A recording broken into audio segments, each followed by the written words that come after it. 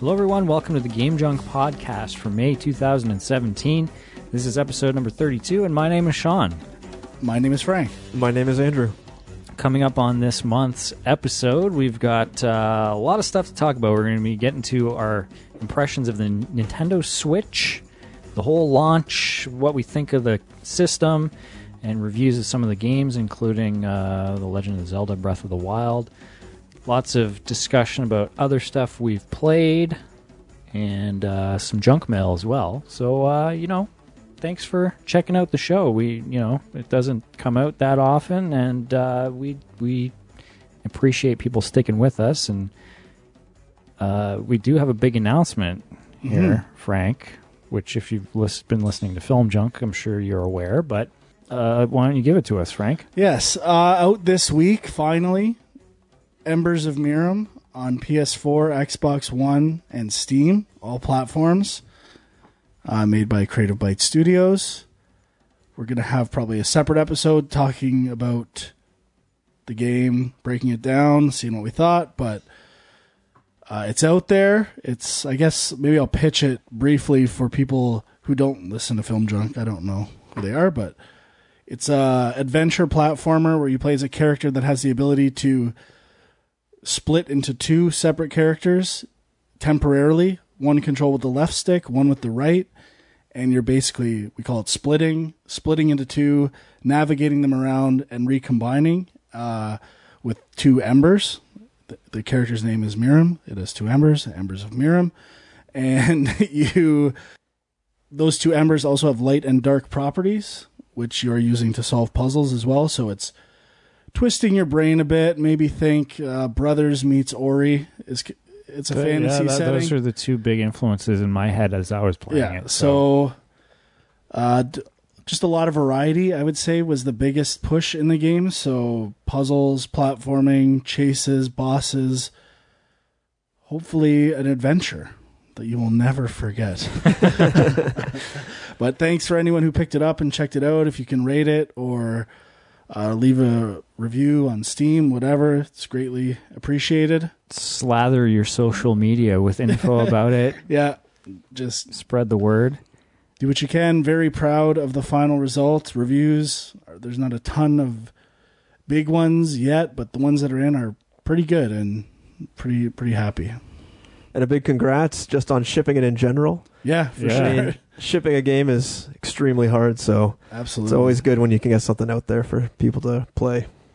Yeah, and I mean, for people who don't maybe realize, I mean, it is mostly 3 people that made this game. The team was probably like 4.5, I'd say. Yeah, so that's like a pretty small team, and I mean, you were in charge of pretty much the whole design of the game, which you haven't really done before. So that's cool. That was a lot of learning, and I mean, everyone was busting ass trying to get this thing done, and like the fact, like, just the 4 of us basically 2 years, and I think it's pretty good accomplishment. So really happy. Yeah, definitely. Yeah. So yeah, hopefully we'll have like a little bonus episode where we interview you and Paul break and it Sean. down, dissect. Yeah, we've all played it, we've all beaten it, so we're just gonna save it all for that show. Oh yeah. Yeah. But again, thanks for checking it out. I know some junkers have been leaving comments, hitting me up, and the ones that I'm friends with on PSN are playing it, checking it out. So, gracias. Yeah. It's pretty huge. So, something just flew at me. Well, is there anything else? Like, you got anything you want to mention, Huck City? Or no, just grinding it out. Yeah. So if you're kind of tuning in, if you're tuning in for the first time, we've got a Facebook page, facebook.com/GameJunk. We're on Twitter @GameJunkPodcast. So, we do post video game news there occasionally. Sometimes there's a little bit of discussion happening, so you might want to check it out if you're into it. Also, if you're listening, you want to drink out of the bottle? We're having a little celebratory Ryan Ginger. So all the listeners, while you're listening, feel free to open one up as well. Pour it out, Ryan Ginge, beautiful. Dwight guy's got a whole glass of Purple Kool-Aid. Let's do it. Cheers, gentlemen. Thanks. Party. Fucking party. All right. Let's kill the party. Switch time. Ton of podcast. Yeah, so Switch it up. it has been a few months, and I know people have been dying to hear us talk about the Switch, which we do all own now. Yes. I So got that's mine pretty cool. a week ago or so, and I was the last one, the last convert. And it was pretty hard to find for a while, right? Yeah, actually, you texted me and said, hey, EB Games has some in stock on their website, and I went on a couple hours later, actually, and they still had them, surprisingly, so I got one. Pulled the trigger and haven't looked back since. Yeah, we got to give props, actually, to Adam from my work, because he was the one who was keeping an eye out for these things. Nice. He's been kind of wanting to get one, too, but... Yeah, I was surprised that it was that hard to get them for that long. I think now that Mario Kart's out, it seems like there's a little bit more supply out there. And I felt so bad. I went to Best Buy one day. I think I was buying a VR stand or controllers or something, and a dad was there. It was when the day Mario Kart came out with his kids, and he was just like buying so many accessories. And I just stepped in. Oh, yeah? I'm like, look, here's what you're going to need. Because he was talking to the Best Buy girl, and he's kind of unsure. I'm like, this is what's going down. You're going to want that. You're not going to want that. Doesn't charge with this. The only way to charge him is on the Switch pad and all this stuff in the dock. Just a font of information for this guy. He was loving it. Wow. Yeah, you might have to just, start randomly hitting up local if I'm in a electronic game stores. section, always offer the advice. And at current deals. One time in Costco, this guy was looking for PlayStation 4. He was looking at it. I'm just leaning, hey, bud, this thing's $50 cheaper at Best Buy, and you get an extra game with it. Don't buy it here. Nice. I'm one of those guys, just giving That's great. giving man. tips. Free advice. Start a website, start a blog. Yeah, Dan D's deal of the day. I don't know if that's still going anymore, but maybe Quadruple Frank's, D, yeah. Frank's deal of the day. RedFrankDeals.com. Yeah. So okay, let's talk Switch then. I guess maybe before we give our thoughts, our personal opinions, what did you guys think of the launch lineup and kind of how things have been playing out for Nintendo? Like, I'm hearing that sales are better than the Wii U. It's the Which first I would thing. expect. Not hard. I would say I was in San Fran for the launch. Yeah. So I had pre-ordered, was waiting for it to come back. When I was in San Fran at midnight, I'm like, maybe I'll take a look around. Take the other one back, sell it, whatever. Couldn't find one anywhere, not surprising. During GDC. It was, Yeah. Yeah. Not in the best spot I didn't to find one. try that hard, but I was like, if I can find it, I'll buy it. And then I got home on a Saturday. Post office was closed. Sunday, the post office was closed. Ugh. And I think I picked it up before work on Monday. Couldn't connect it to the internet at work. So by the time I got to play it, I think we were recording Film Junkie or something that night, and I barely got to touch it. So I think I would have been more excited if I was like in on the launch. But I haven't played a ton. The launch itself, I think, is a little lackluster in terms of games. Zelda, of course, we're all down. It's a great game. 1-2 Switch, not so hot. Yeah, I don't know about that. And one. I just find I love the machine itself. Like at the launch, I'm like, this feels good. I like it a lot. I like the screen. I don't have any problems with that. For me, it was just the platform experience at launch. Like, I know they're promising online features and all this stuff. What you're getting as like an experience is not that interesting. It is a screen with storage. And I mean, it's not a bad thing, but you're relying on the games to do the heavy lifting on this console. And so far there aren't a ton. Yeah, it's the front-facing nature of the console, the whatever you call it, the home screen, pretty basic. Bunch of boxes and then some smaller boxes under that with your settings and your news or whatever else they throw in there. I will say this, I prefer it to the Wii U one, which was so slow. Yeah. Like they couldn't either execute on their vision for that. It was just they didn't have the processing power or memory. But this one, at least, it's easy to go back and forth. It's easy to play a game. That's fine. Obviously, no trophy support, like no system or accolade system. Mm-hmm. Basic friend code system. Yeah, and what the fuck, Frank? You haven't added me yet. I sent you my friend code. So I mean, to me, other than the hardware itself, talking about the Switch is basically talking about the games. Yeah. Although, I mean, there's a lot to talk about with the different ways to play, because you have the Pro Controller, you have the Joy-Cons in the Kung Fu grip, you have the Joy-Cons separately, you have the Joy-Cons sideways, in the tablet mode. That's a good point. We should there's a whole bunch of different modes you can play this game. As cool as that sounds, it does lead to some confusion, as we found at Frank's last week. Like I maybe it was just the specific game we were playing, because 1-2 Switch, there's all different. Every game you're using it in a different way. But it's like when you're actually trying to just like press a button to like say, okay, it's like, what fucking button do I push? Which way am I supposed to be holding this thing? It's a little weird. Yeah, I would say for me, the only way I really like playing this system is with a Pro Controller. Yeah, that's what I'm hearing. Everybody loves the Pro. Which is like an expensive $90 accessory to add to it. # buy. But it's going to happen. But I would say it's required. Unless maybe you have smaller hands, or do not find it comfortable to hold.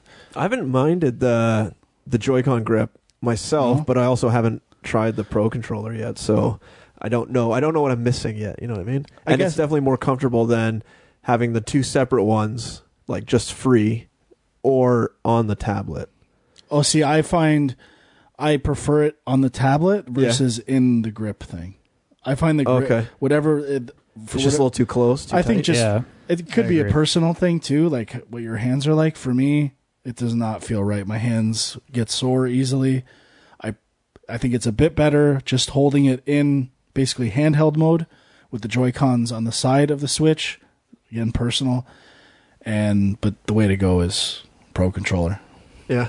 The one thing kind of related to the controls I find weird, even more so after getting my hands on it, is that there is no pack-in title or demo that you can download for free, because there are so many ways to use the controllers and the tablet in general that you'd think they would show off, using it separately, using it in the grip, turning it sideways, playing something like that, playing something with that actually uses the HD rumble they're touting so much. Well, that little AR sensor thing they have, which is, I don't know what that's used for right now. What's like everyone said, the 1-2 Switch should have been a pack-in thing. It shouldn't have been like a $70 launch title. Like, that's insane. I haven't played it, but does it actually focus on showing you the different... Okay. Yeah. And I would say the main focus of that game is gameplay elements where you're not looking at the screen. You're looking at someone and using features of the controller to aim at each other. Yeah, which leads to some funny... there's just weird moments where you're playing the game and you realize, like, am I actually really playing a game right now? Like, I'm just standing in a room staring at my friend. Like, I don't even need to have this video game system here to be doing this. It's really odd. It's kind of fun at times. $70, I feel a bit dumb for buying it. Well, whatever, fuck it. And so, okay, maybe we should wrap up just general system thoughts. I do think it's kind of weird that you can only charge it in the dock, like without, like... You can plug it in. We're using the plug that they give you. Yeah, but it's like, it's not that long, really. I guess it's not... I do find, I guess, what my preceding comment should have been is, when you're in handheld mode, the battery can go pretty quick. Yeah, like 3 hours or so. Yeah, like that's pretty fast. Yeah, I mean, I have a problem. Like, I've been playing portable a lot, and I kind of am seeing it almost as like the new Vita, which I'm digging.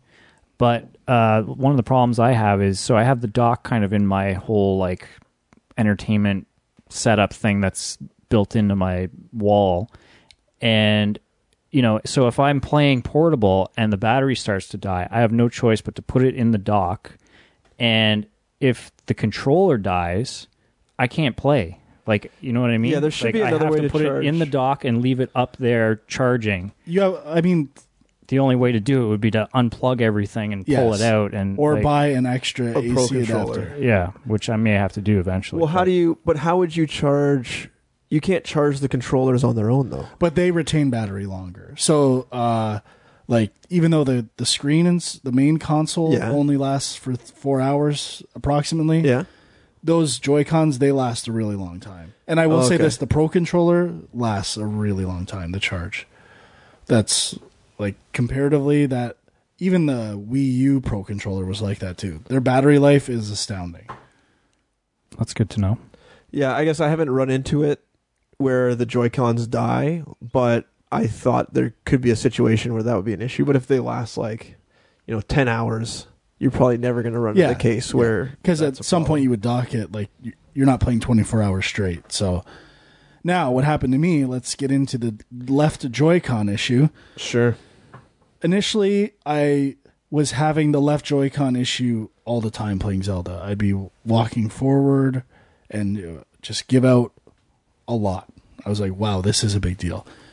So why don't you explain what it is, in case anyone hasn't heard. So if you just randomly, even though you have them paired, each Joy-Con on the left and right side of the Switch screen, they're still paired wirelessly.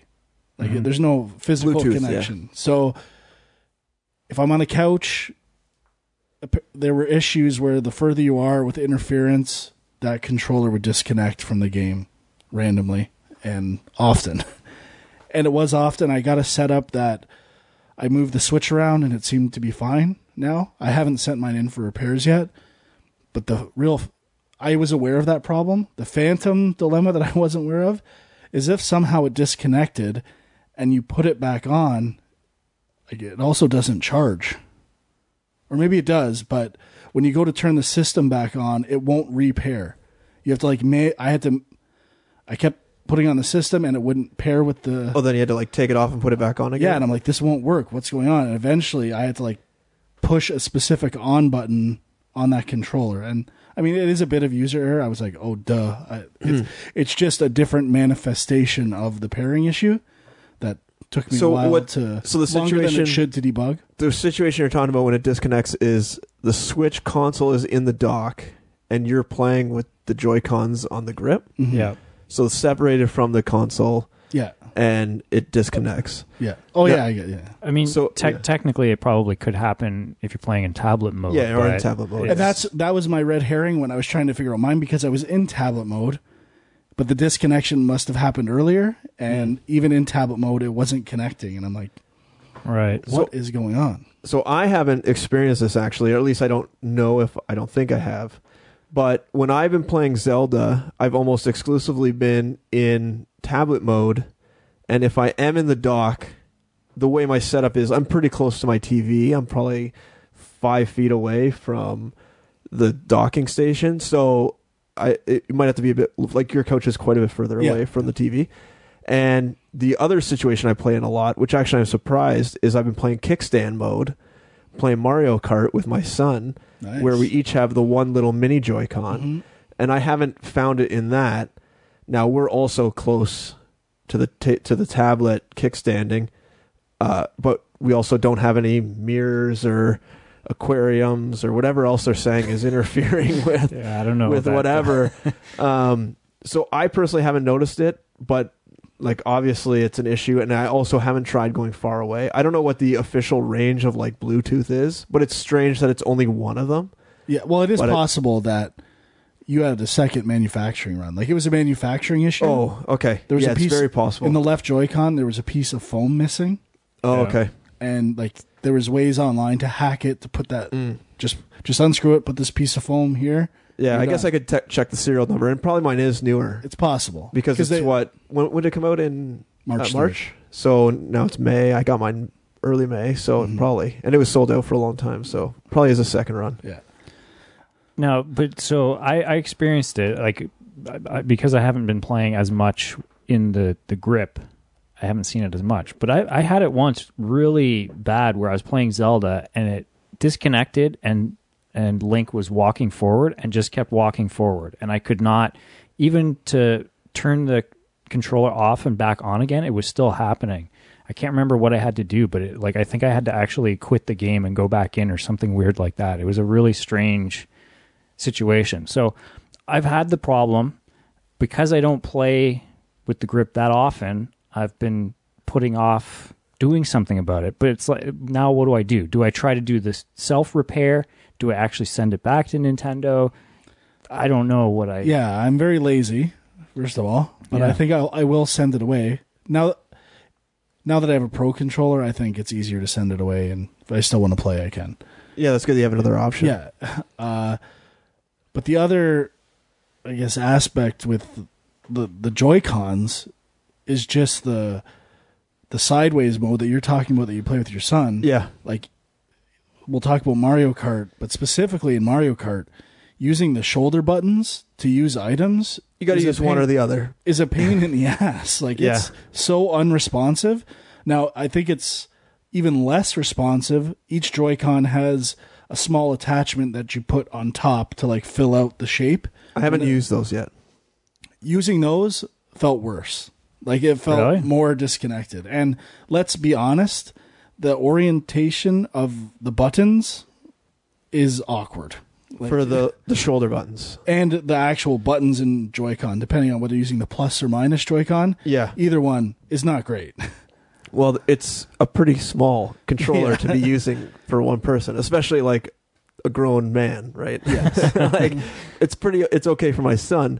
So like playing Mario Kart, he's just figuring out, this is really like the first video game he's ever played, where he's actually controlling it all himself. But Mario...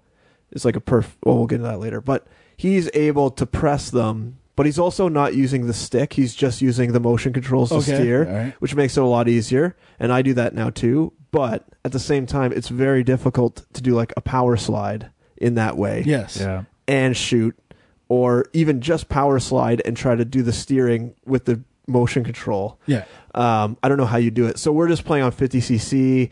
Like basically in that mode, you can steer straight and hold down go and finish in second or third without ever doing anything. So it's not really like the hardest mode ever. I still think that the way it's set up to share so quickly is pretty awesome. Whereas like I don't need to go out and buy a second controller right away to play with him. Yeah. I could just with out of the box, I have two kind of shitty controllers that I can play with someone. That's true. And like before I had kids, obviously that would have meant nothing to me and like right now it's not like you have people over here, like after work to play all the time. Don't gravitate to the Switch when I do. Yeah, exactly. So for me, it works great. Other people probably it's worthless, and they probably even never use it. If you're just playing Mario Kart by yourself, I don't know why you would ever hold just one when you can hold the controller. I agree. If you view it as just kind of a bonus, rare way of playing, it's a nice feature. But I mean, that is a big thing they're trying to push, right? Like when you look at the titles that are coming out this summer, they're all, they've got Splatoon and ARMS are the two big releases. Is there another one? I don't know if Splatoon would support those small controllers. No? No. And ARMS, you need two of each. That's true. Well, one of each. No. One of each type. One arm. For each. One per arm. Yeah, that's what I'm saying. So to play with two-player, you need... Sorry, okay, never mind. It's just... a left and a right, is that what you meant? You need a left and a right. Two total. Like in terms of that multiplayer concept of like two controllers, for ARMS it doesn't work. You need two sets. I see. For a two-player version. I got you now. But I guess Street Fighter is another game maybe using the multiple controller party idea. And Bomberman was. I haven't played it yet. It's interesting the way they're really selective. I guess maybe I'll wait for this in terms of software, but for me, hardware kind of summary, I love the build of it. Yeah. Like, I think it feels good. It felt like a solid piece of equipment, other than maybe the tops of the Joy-Con buttons is the weakest part, I'd say. And the docking worked pretty seamlessly for me. I haven't had issues and enjoyed it. Yeah. Charges quickly. to me, it is a good handheld. Like, and it's a cool that I have always wanted for handhelds. Like, there's certain games I want on handhelds that I just wish I could play them on my TV. Like it's either the GameCube adapter to play. Like GBA games on your TV. Right. I could not wait for something like that. So, I find I'm really enjoying the kickstand mode way more than I thought I would. Like, I kind of laughed that off when they first announced it, and seeing the promos for it of like playing on the plane and stuff. But like, what I like about it is I have 2 TVs in my house. One in like my office, which is in the basement of our house and only has like a tiny porthole window, and then the other one is in like a TV room that doesn't have very many windows either. So I can take this upstairs into like my living room with nice big window and just put it on the table, put the joysticks in the grip thing, and then it's like I'm kind of just playing on a little TV. But in a different space. I could, and I don't have to have it right up to my face in like a Vita type mode. I can like lay back on the couch and not just kind of relax while I'm playing it, rather than having to hold it at like awkward angles or like on my elbows or something. I've really been enjoying it, and overall, for me too, the size is good, the weight is good, everything feels really well made. Like, putting the grips in, they don't feel like they're gonna fly off. They feel like they kind of lock in there nice and tight. They're pretty tricky to get off, like especially I can imagine for kids, but it's not too bad, and I see why they made it that way, to make sure that they don't fly off, especially over a longer kind of like play period or longer lifespan of the console. And overall, I like that I can put it on the TV. I like that I can take it off if I want to, and it's really neat to have a powerful machine that's sort of like the Vita successor, and that's how I'm kind of viewing it. Like, if the Vita had an HDMI out port, this is kind of like the Vita 2.0, and it's great. Yeah, one other minor complaint with regards to the hardware is with the controller, the analog stick.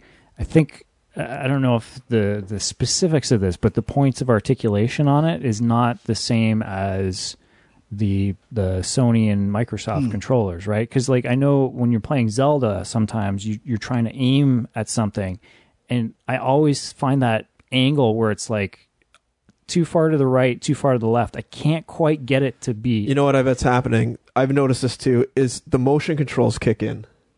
And then you're like aiming partly with the stick and partly with the motion controls of the controller. But I'm just talking about like if you have like a bomb and you're trying to throw a bomb.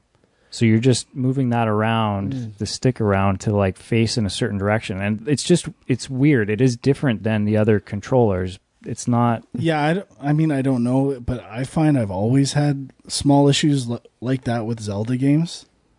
Oh, yeah, I guess it could be the game. I never thought about that. But I think I had read that like Nintendo has always had this issue with their controllers. They've always been slightly less points of articulation or whatever the term is. But so with regards to the dock being able to switch between portable and TV, it's a cool feature. But the question is it a reason to buy a new console? And I think that's a lot of people are wondering that. And people will say, "Oh, so is it good? Should I get one?" And the only answer is, if you like Zelda, you should get one. Every family that's asked me, I say no, absolutely not. Like, considering the price, what's out there, I would say wait for Mario, wait for some other things, unless you like your kids really want it. And for gamers, obviously, if you like to try stuff, giver, bye. But I mean, I would never say buy this over a PS4 or an Xbox One. I think it is a good second console, potentially, if you don't want to double up on like the third-party stuff from Sony and Xbox. That's kind of where it is right now. I like it. I don't know if I would like blanketly recommend it to people. Like, you need this. Yeah, especially with the eShop being pretty vacant right now, especially of like backwards compatible titles. It seems like not the best thing for people to pick up. For me, I picked up like Mario Kart and Zelda, which is probably what everyone's picking up. And it's great because I didn't have a Wii U. So Mario Kart is excellent. And of course Zelda. So for me, even though I just dropped like $600 or whatever, $700, ridiculous amount. I would say it's necessary as a pro controller with another. Yeah, no, I'm waiting. I need another paycheck before I drop that. And I mean, to be fair, to counteract what you had said, if you have a Wii U or bought Mario Kart 8, like that's another game that's not new. I mean, I'd like to get it because I like the new battle mode, but I'm not paying full price for a game that I basically already own. Yeah, there's not a lot of content. A lot of indie games that have been out on other platforms and for a long time. Yeah, so and on top of that, like there's even games that have been announced that are coming to the Switch, and they're taking a long time. Like I've been hearing that it seems like there's issues with porting stuff to the Switch. I don't know the details of that, but I have no idea. I would say the other kind of insult to injury here, this might not be fair, but when you look back, there was 2 years before the Switch where we were making fun of games like Star Fox and Metroid Federation Force and all these games where Nintendo had no content on their other consoles. And Zelda had been in development for a long time. Yeah. So that's a huge gap of non-quality titles from a brand that is basically like synonymous with the best games ever. So I mean, everyone seems to think it's bouncing back. I still have some pretty big concerns. Well, this is where E3 is going to come in. It's like, but I mean, they just had a Nintendo Direct and it was all ARMS. Like I was expecting there to be more announced by now, because by November they got to have some pretty killer games out. If they want, it's just gonna be Mario, and there's a Mario. And game Mario will be delayed. You think? I mean, that'll be huge if it is delayed. They have their Zelda release window, and then they have their Mario holiday window, and those are happening. Reggie will be there. Look, we want to make sure Mario is the best experience possible for all the Nintendo fans out there. And to do that, they'll get Shigeru to do it. Like free pass, whatever. We just want to make the best product we can. Same spiel they use for everything we know. Considering what they've shown of it, I would think that is a definite possibility, but I just think that's that is something they don't want to delay. If there's any way they can avoid it, they're going to put everything they can at that. I don't want them to delay it either because I think it looks amazing. It is the game. I'm more excited for that than I was for Zelda. And as far as the content, I would say definitely don't buy this machine if you're going for indies, like to supplement your lack of Nintendo stuff, because you can get all these indie games on Steam, and your Steam library is going to be guaranteed to come with you through your computer generations. Whereas, who knows what's going to happen with this Nintendo library? You know, like Xbox is now supporting backwards compatible. PlayStation sort of does here and there. But Nintendo seems to not be interested in letting you keep games you've already bought. So I wouldn't count on keeping anything around from this generation going forward still. Well, let's add one thing. Even the indies, the prices are jacked on these things on the store. Yeah, you can get them on Steam for like $2 if you wait long enough. At one point, I know Binding of Isaac was a PlayStation Plus game. Yeah. And it is $54 now. Like, what? Is that really? In Canada. I don't know what. I think it's probably $39.99 in the States. I don't know. It is pricey. So they know that there's a lack of content, and there were some controversies, I think more so with the physical version of Rime for Switch that was higher than the other consoles. But it's tough because Zelda's a great game, which we'll talk about. Snipper Clips is actually it's pretty solid. The most fun I've had with surprisingly, as a co-op experience, it was amazing. Mm-hmm. I was really impressed. But other than that, like, the library's pretty shallow right now. And we're 2 months in, almost 3. That doesn't bother me. Like, I would still buy it. But I mean, for someone who doesn't have a lot of money or options and other consoles and stuff like that, it's not ideal. And I mean, Zelda does go a long way. I mean, I've pretty much been that's the only thing I've really been playing since the last time we recorded. And, you know, I think if somebody has more time to put into it, they'd probably be pretty much done with it by now. They do have DLC coming out for it as well, which is another example of how clearly the titles are so limited that they're like, let's rush out some DLC for Zelda because we have nothing else. But so why don't we talk about some of these games, specifically Zelda, I guess. If you were going to rate like the hardware out of 5 stars, I don't even know how. I mean, I'd give it a 4. I think the Switch itself, regardless of games, the experience of a Nintendo Switch.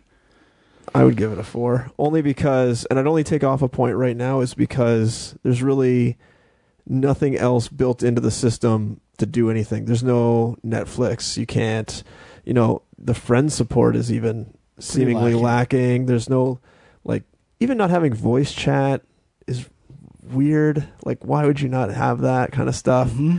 And even down the road, it sounds like that's going to be through some app on your phone, not even through the system. Yep. So that kind of stuff takes away, but like the actual like physical nature of the being able to switch between so many different play modes, that stuff I all really like. So I would give it a 4 to 5, but you can't just have it on your shelf and look pretty, and you need something to do on it. Yeah, I mean, I guess it would be maybe a 3.5 for me. Like it's solid. What's actually there is solid, but it is just a question of what you guys just said, like what's missing, and you have to kind of ask yourself how much that matters. Yeah, I'd say I'm probably right in between you guys. I would lean towards a 3.5 out of 5. Killer. Mm-hmm. Okay, so games. This is the rare occasion where Dwight has played way more of this game than we have. Yes. He has sunk his teeth deep. Breath of the Wild. I've been breathing in the breath of the wild. Yeah, well, I can kick it off. I mean, is it smelly or sweet? It's pretty sweet. I had my doubts. I had my doubts about the Switch in general. You know, as I think we had mentioned, like I had pre-ordered it, and I was kind of like, do I keep this thing or do I try to sell it? I don't know. And with Zelda, I was interested in it. Last couple Zelda games didn't really grab me. The whole open world thing, wasn't sure it was for me. But right off the bat, they kind of have this very controlled, smaller area that they introduce you to the game through with like, what is it, like 3 or 4 shrines and a 4, tower. yeah. And so then it's, you know, you get a real good taste of the game without having to immediately just get thrown into this giant world. And then once you kind of get past that and the world does open up, I found that I don't know what it is compared to other open world games, but it's not a fetch quest kind of like it really is just go and do what you want. It's more about exploration. And yeah, it's 100% exploration, which like for the first probably, I don't know, couple of weeks anyway, all I was really doing was exploring, finding shrines, and trying to open up the whole map. And that's all I was doing. I was literally not trying to, you know, complete any of the story missions at all. And now I'm probably maybe 3/4 of the way through the story stuff. But there is something about that, the setup of those shrines and the fact that most of them, there isn't even really any combat. Like there's some that have enemies, but a lot of them are just puzzles. And I love that shit. I could see that being boring for some people, but that was all I needed, really. And well, my initial concerns, like you said, there's not a lot of direction in the game, or there's a lot of exploration and the space between things. And what I've always loved about Zelda is they are basically telling you what's fun. Go do this, go do that. We know this is fun. We've made this game to make sure. Well, except in the original Zelda. Yeah, true. And I mean, that's my least favorite. So, in the Ocarina 3D Zeldas, that's the way things went, which I love. That being said, I really started to appreciate the exploration aspects of the game. For me, the pluses are the art style. I absolutely love. I think it looks amazing. the flourishes of this game are insane. The way, like, when you slice grass, it blows in the wind. Like how the wind is a living, breathing thing in this game. Ideas like when you drop, the way that it distills, like that information distills from something into your Sheikah slate. Yeah. Is that how you say the it? tablet? I think so, yeah. There are so many small touches in this game that just blow me away. And that's like across the board. And I think the shrines are amazing as well. I would say I don't have as much fun getting from place to place. Like I don't really like climbing that much. I know it's cool that you can climb anything, but the actual controls for climbing, I am not crazy about. It just kind of takes too long and is not fun. It is a little slow. Yeah, I mean, I agree. One thing that I read early on that helped me a lot is, you know, when you complete 4 shrines, you have a choice of heart container or increase your stamina, which lets you climb more. I only did stamina. And yeah, the best approach is stamina, because you can always you can make food and stuff that will give you temporary boosts of hearts and all that. But the stamina, I mean, you're always moving around the world, and that just, you know, it helps you cut down your time, you know, to traverse and to get away from creatures. Now I'm not crazy about the cooking element of this game. It slows things down. It's a little cumbersome combining things in the menus. Again, not the reason I play Zelda. Yeah, and just in general, like Frank and I are in about the same spot, like the second major area. And there's probably like maybe 12 areas total or so.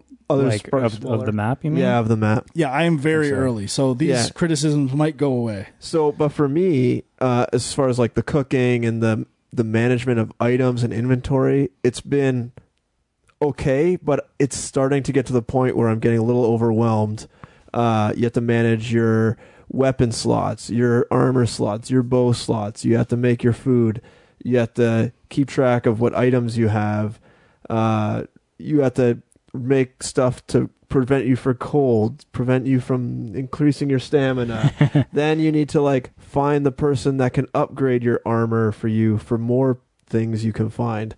Then when you get to like the technology tower I just found, now you can upgrade your Sheikah tablet. And there's just like so much things to manage and upgrade and like shit to find in the world that I can see why it'd be enjoyable, but it's just a little overwhelming right now. I think I hit that point where I probably should have just stopped and looked around for more shrines and tried to open stuff up.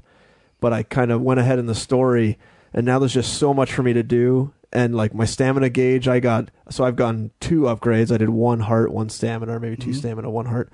So I'm still having troubles with like a lot of the climbing aspects, and just running away from stuff is sometimes a little too hard. Though I do like that you can literally climb anywhere. So if you're patient enough and see a route, you can get away. Like I ran into one guy that just killed me in 1 blow, but I was able to just climb a rock and go around him, which I found pretty neat. But the little micromanagement of the items is getting a little overwhelming for me. The good thing is, though, it doesn't have the No Man's Sky issue where you're like really limited on space right away. And it seems like your weapons degrade fast enough that you find replacements almost too plentiful, even if the value is lower. So you usually have like something to use. I don't know how I feel about the weapon degrading yet. It seems kind of neat, but at the same time, it seems like stuff's kind of degrading pretty quickly, though maybe just this is the lower end items that are degrading quickly. That is probably my biggest complaint about the game is the weapon degradation thing is frustrating, and I think even a lot of the high-end weapons break pretty quickly. Yeah. But I think if you can accept that it's not a game where every single creature you see you fight, that you kind of have to conserve and just kind of enjoy the exploration elements as opposed to the combat, which I think is off-putting for some. But once I kind of got that, I was okay with it, because then I'll save my weapons for, you know, the story stuff that I have to do, the boss fights, all that kind of stuff. I'm not just going to waste my time. Because if you're just running by somebody and they attack you and you stop to fight them, there's a pretty good chance you have a good weapon that you're going to break, and they're going to give you a shit weapon in return.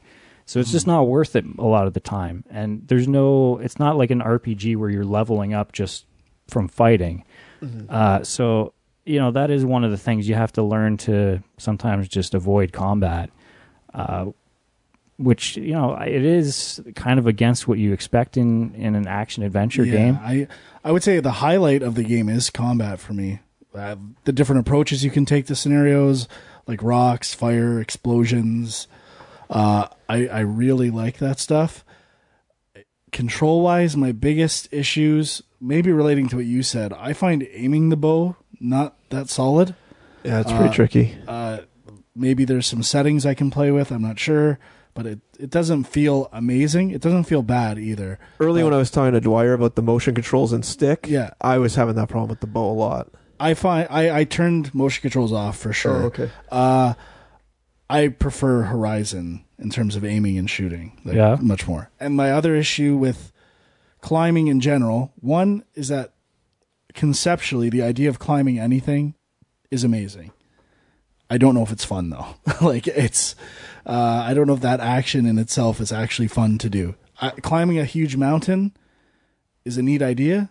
I don't know if it's fun to do that. It's like walking across. There are some things. I mean, if you get enough stamina, you can jump, obviously, which makes it faster. But then there's some other upgrades you get later that help a little bit with that as well. That's cool. So. And like I said, this is almost initial impressions of Zelda for me. So these all may be null and void when I learn other enhancements and things that just improve all these processes that are a little cumbersome at first, which is pretty much the norm for open world games. Like things that are kind of a chore at the beginning get made easier through the process of playing the game. So take all of these complaints with a grain of salt.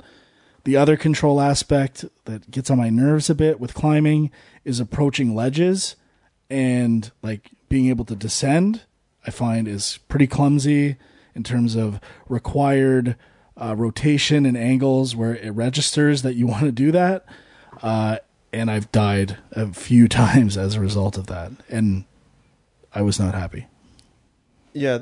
One more game mechanic that I'm not sure I really like or haven't, maybe I just don't understand it quite yet, is the mechanic they seem to have stolen from Assassin's Creed of sort of like the watchtower approach where you climb the tower, you unlock the tower, and that kind of unlocks your map. Whereas in Zelda, you have a area of your map that's essentially blank until you find this lookout tower or whatever. And then when you unlock the tower, unlike Assassin's Creed, it doesn't really show you where everything is. It just kind of fills in the map with sort of the geographic contours and the roads and the walkways and stuff, but it doesn't really show you where anything of note is. Whereas like Assassin's Creed, once you unlock the areas, it'll show you where shrines are and other assorted things. Now, I don't know, maybe later can you upgrade your tablet to show you more things? Or do you still have to just hunt them all down and then once you get close to them, they go on your map? Well, I mean, early on they teach you that if you're on a tower, you look out and you can kind of spot shrines from a distance and mark them. You can tag them on your map, right? Yes. Which, I mean, you start off by doing that, I think, and you kind of build up like enough shrines across everything because they're also quick travel points as well, which helps with the traversal later. And then I think, I mean, I don't know where you guys are, but like, you know, at some point there's a sensor on the slate that tells you like if a shrine's nearby, you can set it up to like search for other things as well. So that helps as well. But as far as the map goes, I don't think there's anything where it just shows you all locations, like, because they want you to explore and find these things, I think. Yeah, I guess if I were to do it or go back, I would probably prefer the Assassin's Creed method where there's more towers that show you more details, but you have to find more towers. Whereas this, where you find kind of one massive tower, but it doesn't really tell you much at all. Like, I don't know the exact reason for unlocking the tower yet, other than to be able to see what the names of like the areas are. Well, the tower is a fast travel point as well. But Well, I mean, if you find a shrine nearby, that's a fast travel point too. yeah, I mean, it is basically just like a lookout point where you can see from far away what's around. But yeah, I mean, it's not. Yeah. I don't think there's any other benefit to unlocking those. I really like the game. One thing I miss about Zelda games is I've encountered boss battles, and I know this is part of the thing where you're just kind of defenseless against them. Where in previous Zelda games, except for the first, like I kind of knew every challenge was surmountable when I got there. I had whatever I needed to do this, and I'm not crazy about how complex like switching weapons on the fly is, and bows on the fly and arrows on the fly. It's really like crampy kind of controller setup, and I guess switching relics on the fly too. I mean, I don't think I've even done that yet. I've just gone into the menu. You have to learn to do it on the fly, otherwise it's a pain. Yes, it is a pain. But that's, sorry, I didn't mention this. The menus themselves, the presentation, unsurprisingly top notch. I love everything about it. The look, it's so simple, yet feels innovative in a way. Like they nailed all that stuff about the game.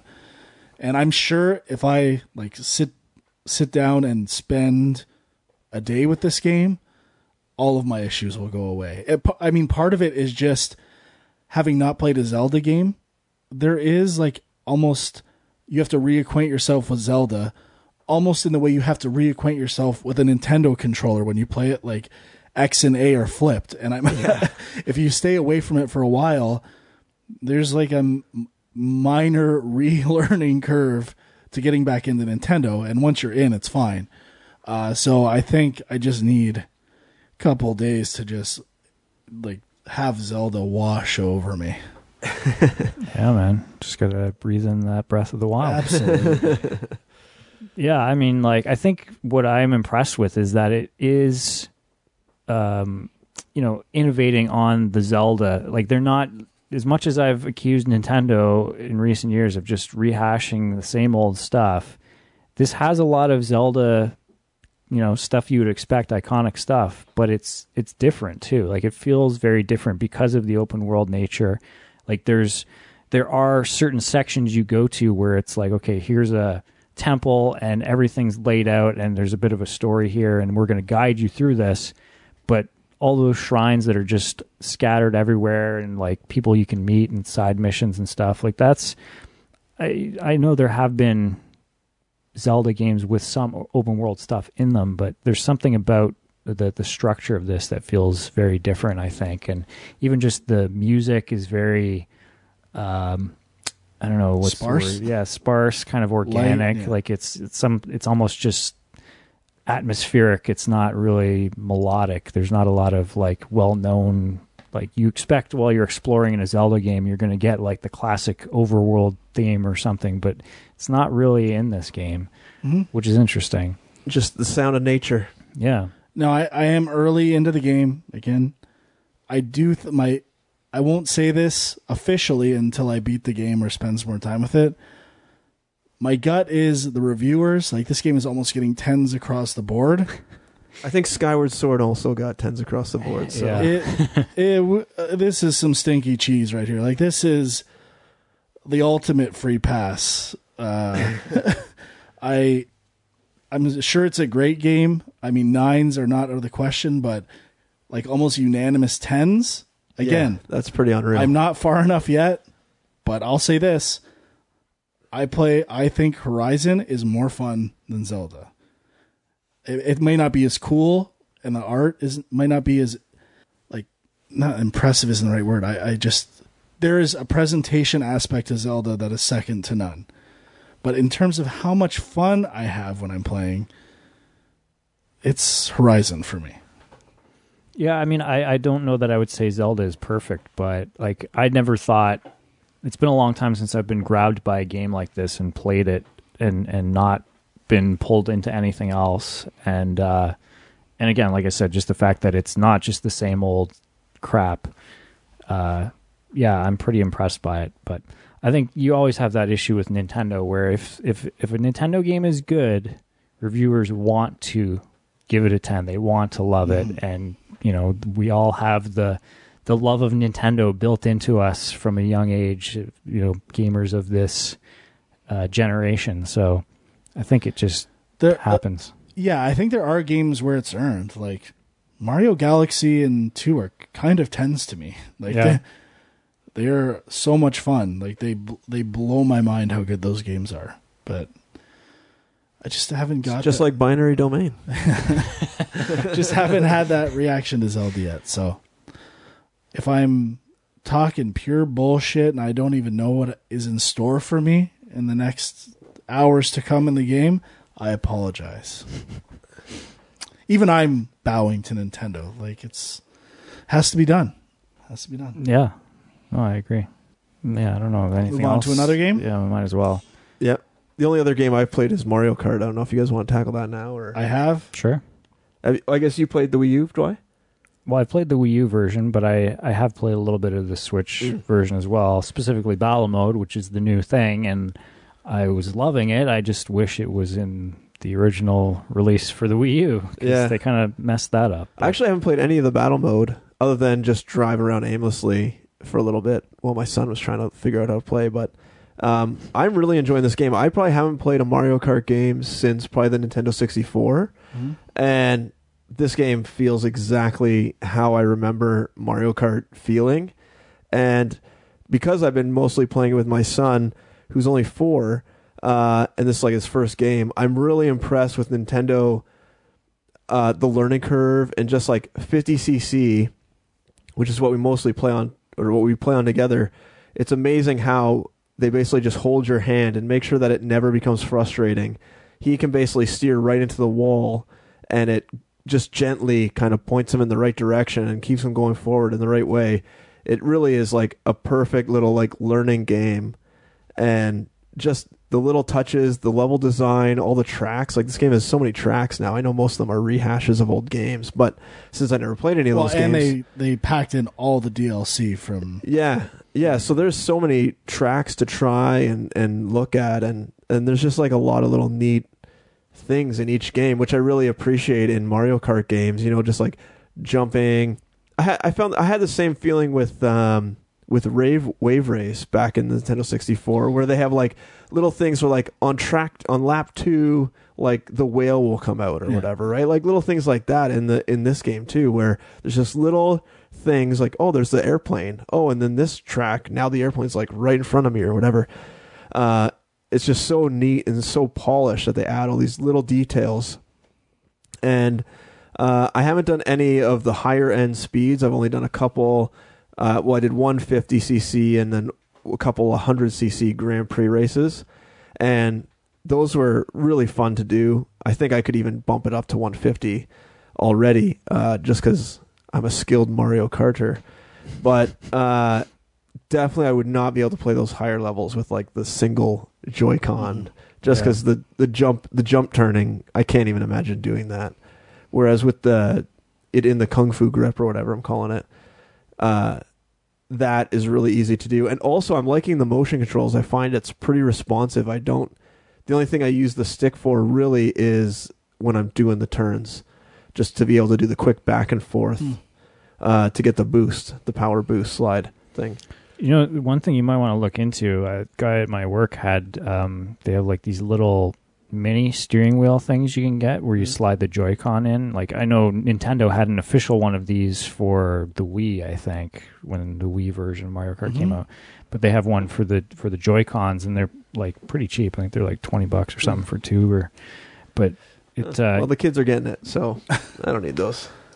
Then I guess you're good. I would say definitively Mario Kart 8 this version on the Switch is the best version of Mario Kart that's ever been made. I would concur, but I haven't played like the older ones for sure. I think I've played them all. I mean, obviously, as it gets refined more and more, it's better. But that's not always the case. Like I think they all started to blur together for me, and there was a while where I just wasn't that interested. I think 64 was better than Double Dash, and like 7 was better than maybe Super Circuit. Anyway, but this brought something back that I think elevates it over anything, which is double items, backup items. I can finally play proper karting D. And that's what I've been missing in these Mario Kart games, where I can put myself, when I'm in the lead, in a way to protect it and play some solid fucking defense. Can you swap those items? I don't think so. Okay. But I now have a risk-reward element, and I'm engaged even when I'm in first place. And those ideas of blue shells and things being stacked against you, I'm like trying to cycle and get a horn and just get ready. So what's the horn do? It'll stop at anything. Oh, is that what It'll it does? Stop blue shells. Oh, okay. I've had that a couple times. I don't know what that was for. So it is the ultimate defensive weapon when you're in first place on the last lap. When you get hit this 3 times, 4 times in a row. Version rules. It's got everything I need in my Mario Kart. Still, maybe a little overpriced at $80 considering I bought the Wii U one. Yeah. But whatever, fuck it. Since I haven't bought one since the N64 version, I had no problem throwing money at this game, especially now after playing it and loving it so much. I haven't even played. I've probably only played a fifth, a sixth of the tracks. I haven't even played them all yet. I love the retro tracks too. So there's They're amazing. The Excitebike track, hilarious. Or just like when they pull in the old from the old versions. Classic tracks. Yeah. But cool. the new tracks are really good too. Like I found that was one of the things with previous versions of Mario Kart, you would kind of always get certain types of tracks over and over again, where it's like chocolate, river or whatever.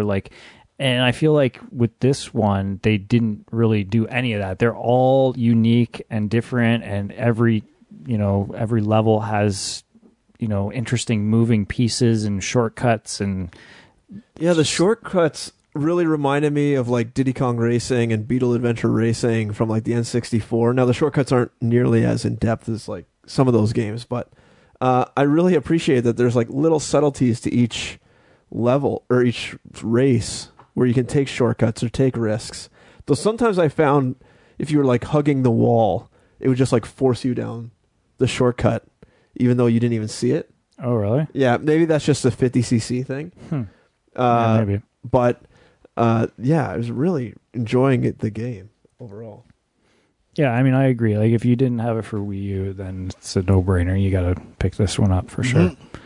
When did they introduce the your wheels, your hovercraft, and your flying? When was that introduced? Mario in Kart 7, 7? I think, for 3DS. And what about the I don't know. what about the upgrading of different things, unlocking? It might have been the Wii version. Yeah, I feel like that was that Double Dash. No, that was GameCube. It was Mario Kart Wii. Okay, yeah, I feel like that's been around a little while. Yeah, are the unlocks just a skin? Like you can get different types of hovercrafts and different types of aerial things. They have different properties. Yeah, if you hit the plus button on the Joy-Con, it'll bring up like the stats that are changing. Okay. Interesting.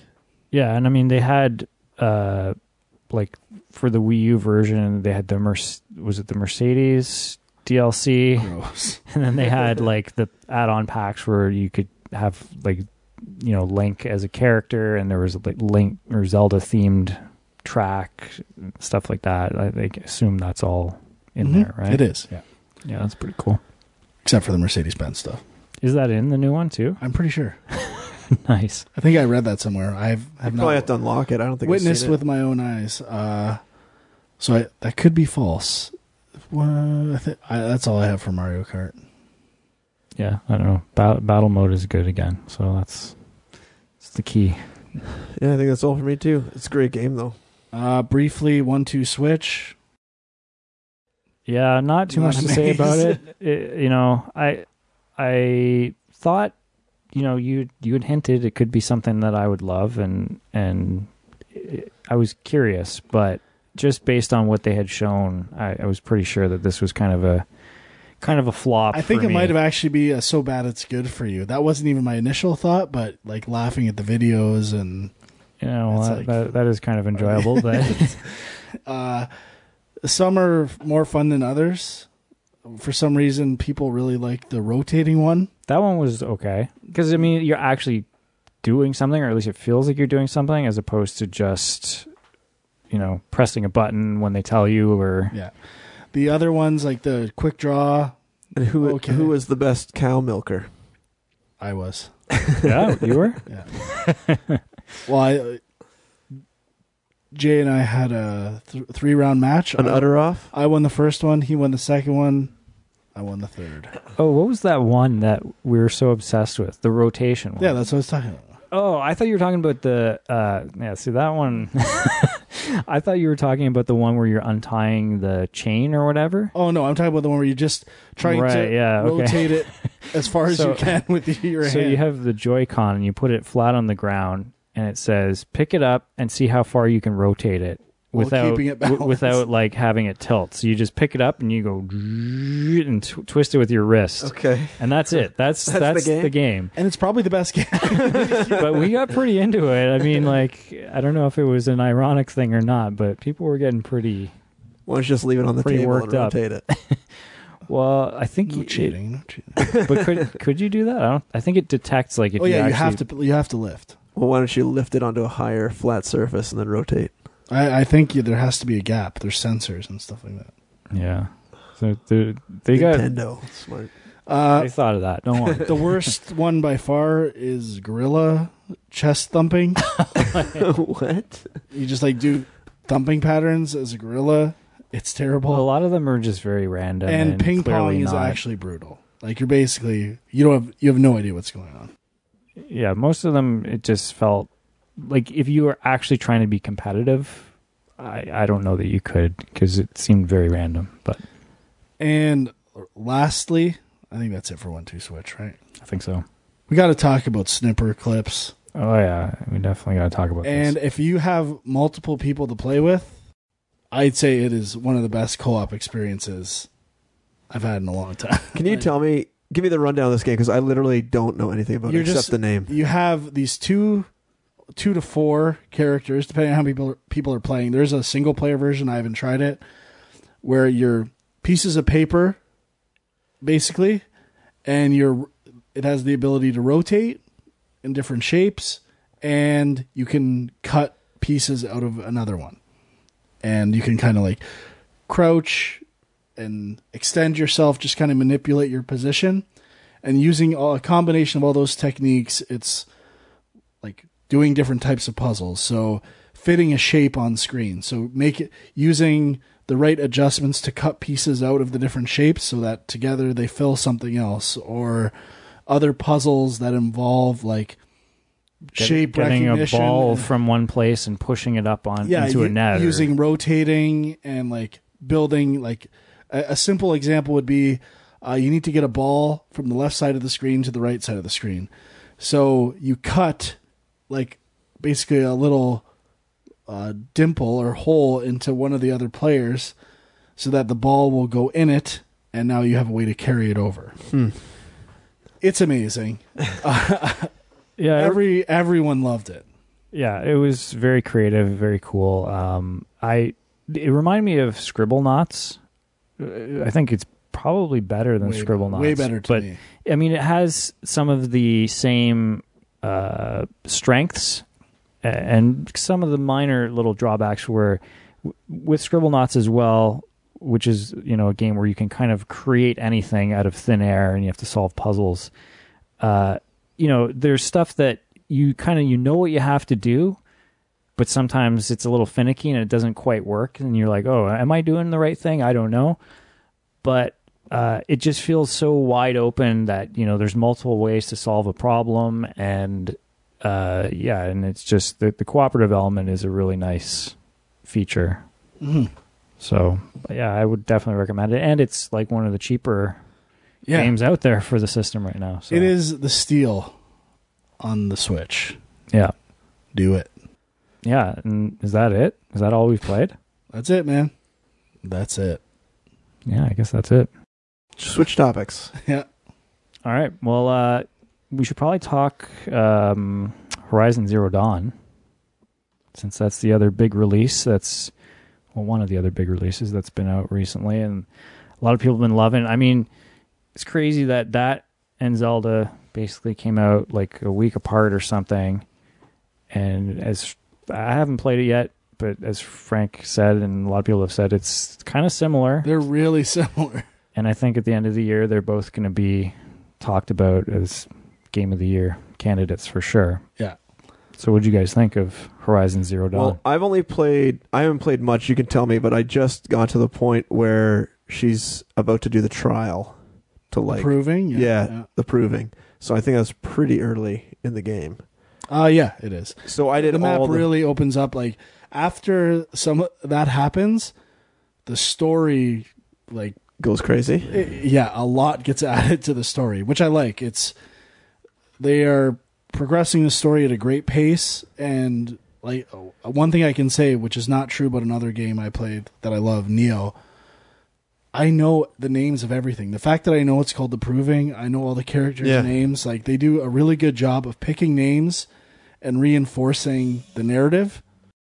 I usually never remember characters' names. In this game, I remember everything. Yeah, I was really impressed with just the overall world building they do and how quickly you get invested in the mystery surrounding the world and all the interesting little tidbits. Like, there's so many mysteries that are subtly laid out. Like, even when the first area you're walking through, there's like, you can tell it's some sort of like abandoned station or something, and then she finds the little earpiece, which then has these powers that they don't really explain. Then you go out and there's these mechanical monsters, which they don't really explain.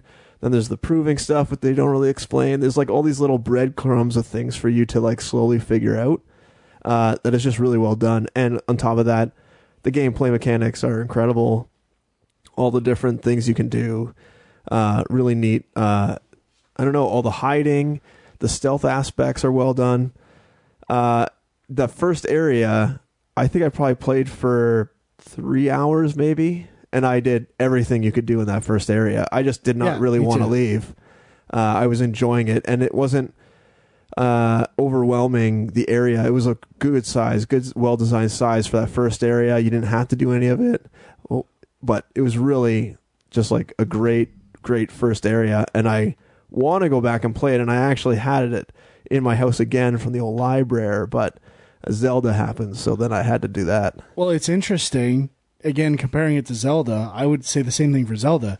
The first area, the plateau, I could stay there for forever, and I was doing everything there. So that's like yet another similarity between the two. But I agree. I love the gameplay mechanics in Horizon. The design and features of fighting the animals, like the robot animals. Well, that's why you love this game. Well, the design of those robot creatures is incredible. It blows my mind. Gorilla, man. Gorilla's so good. Killzone are totally underrated. Underrated, but I mean, especially Shadowfall. Their final bosses were a real pain in the ass. I really want to go back to Shadowfall.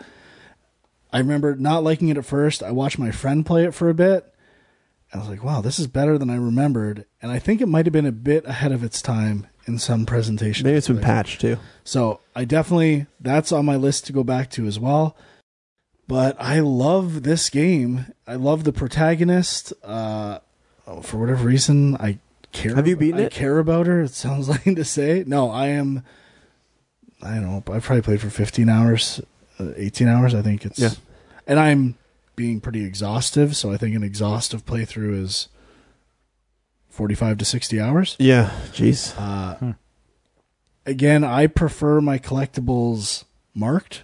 I think this game does a good job of when you buy things from merchants early, it shows you all the collectibles, and it's not telling you exactly where it is.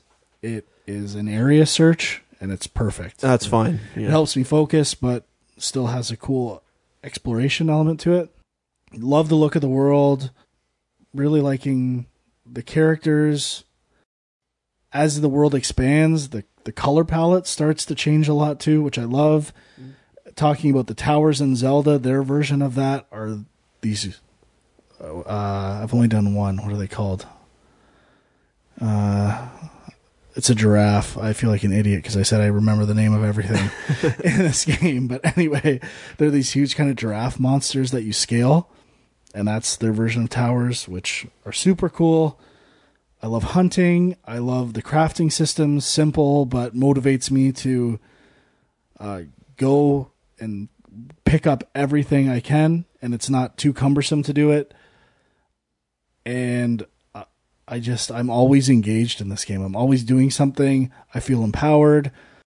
The only thing I would say, I got frustrated for the first time last night going into these areas called cauldrons, and the checkpoint system was pretty bad in this area, and I had to redo a lot of stuff where I was dying. It's the first, like, kind of... Is it like a bonus area or a story? No, it's a side mission. It's a specific set of side missions. But that's the first time I'm like, I don't know what to do here, and I have to redo a lot of stuff to find out what I need to do. But maybe I'll find it like, oh, I'm an idiot. But I just am in love with this game. That's the thing I'm going to finish first. So you're hunting these mechanical creatures. Are you riding on? You get the ability to override them later and use them as mounts or companions in battle. Okay. Super cool. That's pretty cool. I love how they're incorporating my favorite elements of the car combat in Arkham Knight. Like, there's highlight points, and they've even, like, rewarding you for precision strikes. They also have a nice mechanic of scanning things and using weaknesses. Like, really a little more strategic element to combat, and it's not too complicated. It's like a perfect level for me. And the precision strike aspect of the gameplay really makes you feel good when you hit it, and gives you a purpose for trying to be precise and take your time. And it's really neat when you see the other animals react to everything that's going on. Like, if you try to come in too close or too loudly, they'll run away, or if you take down one of them, the other ones will flee.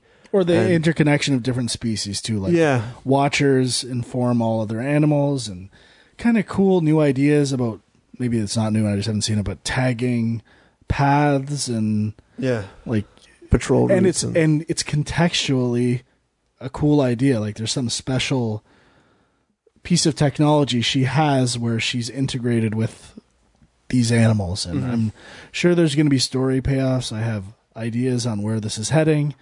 One thing I think is going to happen, which might be, they're trying to make me think that's going to happen. If it does, a lot of games have done this, and I'm going to be pissed. You're not there yet. Okay. But yeah, it is amazing. I wish I would have started it earlier. I absolutely love it.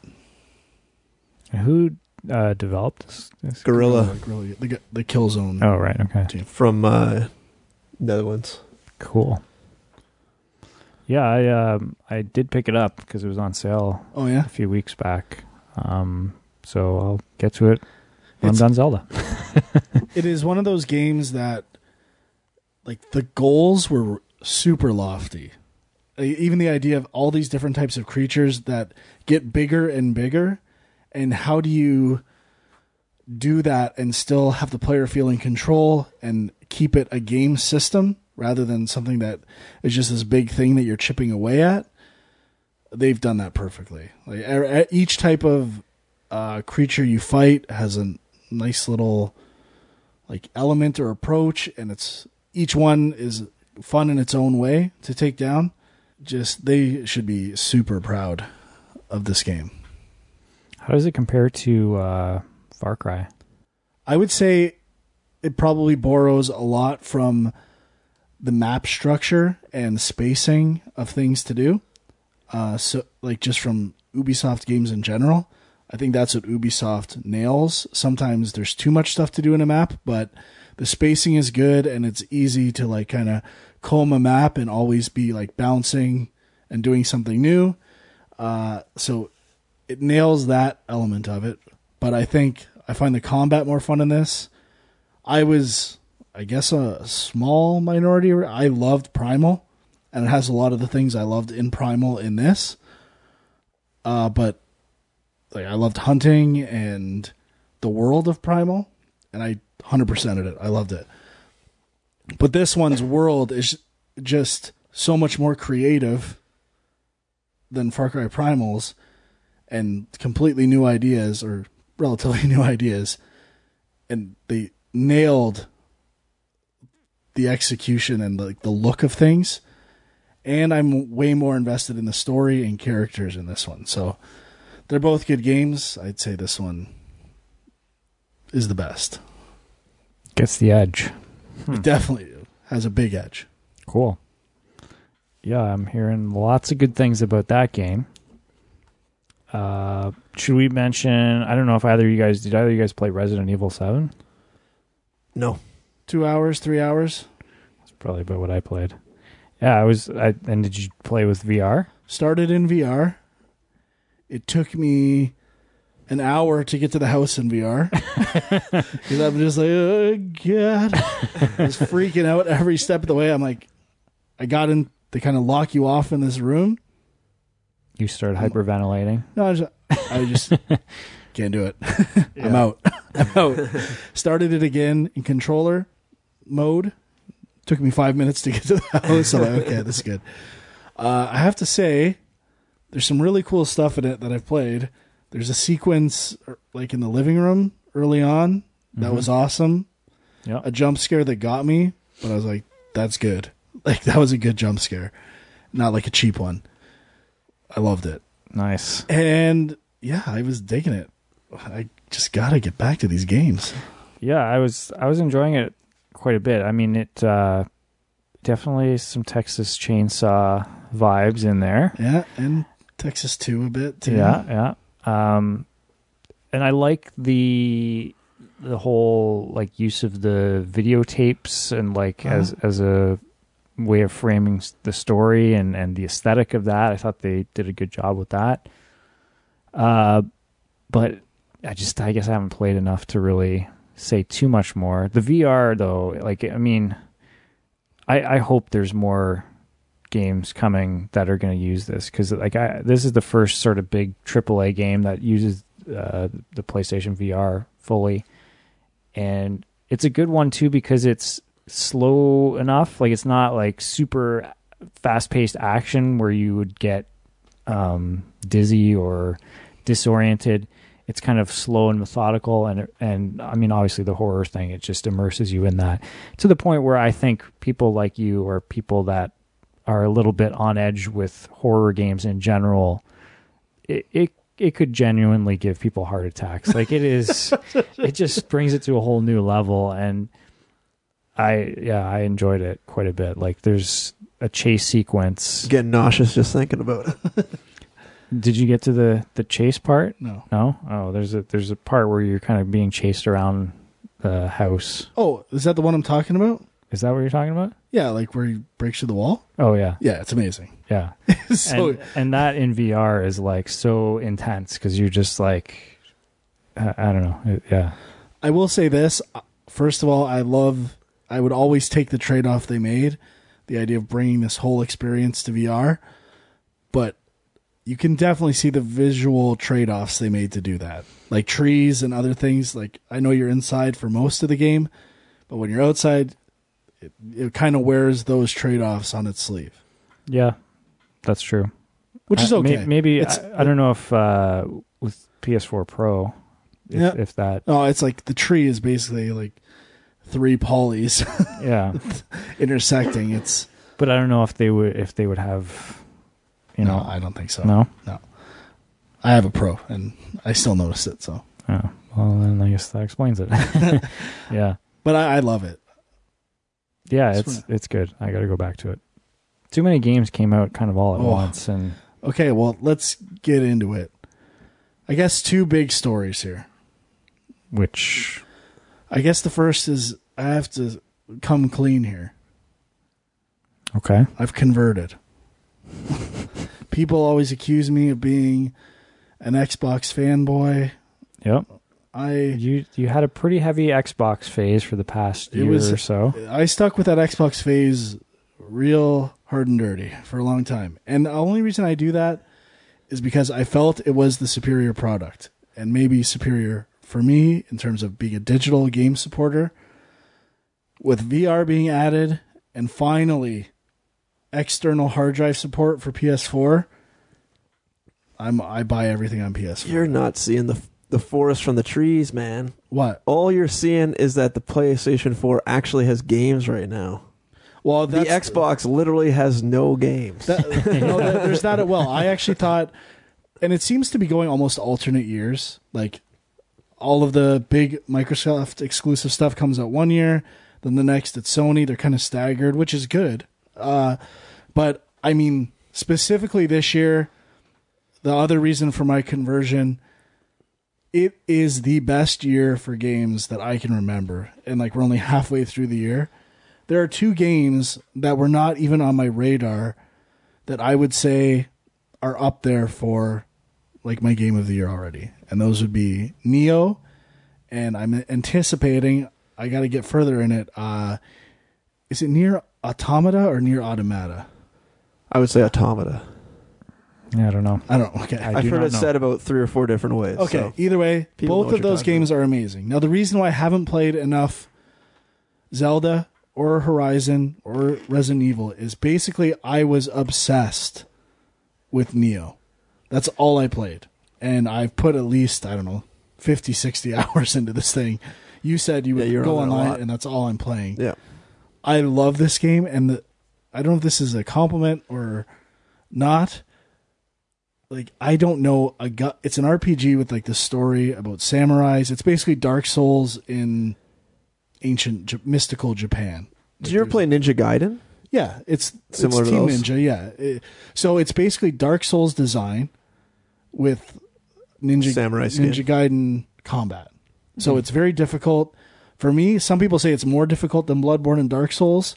It's not for me. For whatever reason, it hits the sweet spot that I think those games do for other people. Maybe it's because I'm familiar with Ninja Gaiden games and I like that really more offensive focused approach to things where I'm dodging and hacking rather than on the defensive. But I love it. The bosses, like visually, and this like the insane concepts that they come up with for creature designs for these bosses blow me away. They are the best. There are these giant frogs, like enormous like white tiger creatures, these weird new like electric lion things. Now we're finding out why it's the best year ever for games. It's the best year ever for creature design in video games is what it comes down to. It is so much fun. I love it. It's the game I've put the most time into in a while. And I'm still not done. And I'm in. I'm finishing this game. I'm platinuming this thing. So this is a PS4 exclusive? Yeah, so that, like, in terms of the conversion, like 8 that's to 10. PS4 exclusive. Nier, I mean, excluding PC, obviously, is PlayStation exclusive.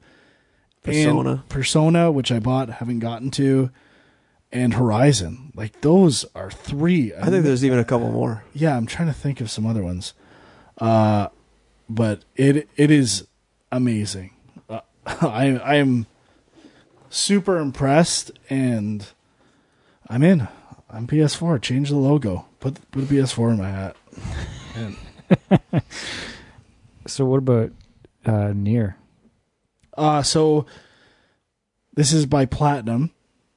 Okay. I don't know a lot about the story, but why I love it is it's kind of a combat shooter RPG, and the camera perspective and gameplay style is always changing.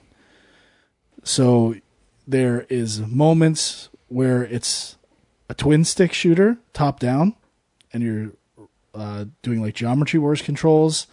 It turns into a side-scrolling shooter at times, like from left to right. It turns into a top-down shooter like 1941 at other times. It turns into a forward-facing shooter. For now, let's just say fantasy, Space Harrier or something. Okay. So the perspective of the camera and how you're approaching combat situations is always changing. And it does it almost seamlessly. There's times where it's a 2.5D side-scroller, like Metroid or Shadow Complex. and you're using the same. And finally, like 3D free roam, where you also have a companion that is shooting and doing combat at the same time, and it handles it so well, and the way it goes back and forth seamlessly between these combat modes, it blew me away. One of the most original things I've seen in a long time. That's not what I thought it was. I don't know what I thought it was, but yeah, I don't know. I have this weird impression of this game. Like I played a demo, but it wasn't like what everyone's talking about. I need to go back and take a look at it. So there's a couple more exclusives I just found that are kind of low key, but Tales of Berseria, Gravity Rush 2. Yeah. Oh, yeah. And there's like a Kingdom Hearts 2.5D That's something true. something blah blah blah. Couple of those. And they did the Danganronpa games. Remember I was talking about those like weird Vita story. You're in a classroom. They put those on the PS4. I got one more that's coming out. I guess Star Trek Bridge Crew. no, Everybody's Golf. So they've rebranded Hot Shots Golf. Right. That's a game I'm pumped for in August. Yakuza 0. Yeah, like You've always- PlayStation is legit killing it right now. Yeah. So what's going on with Microsoft, man?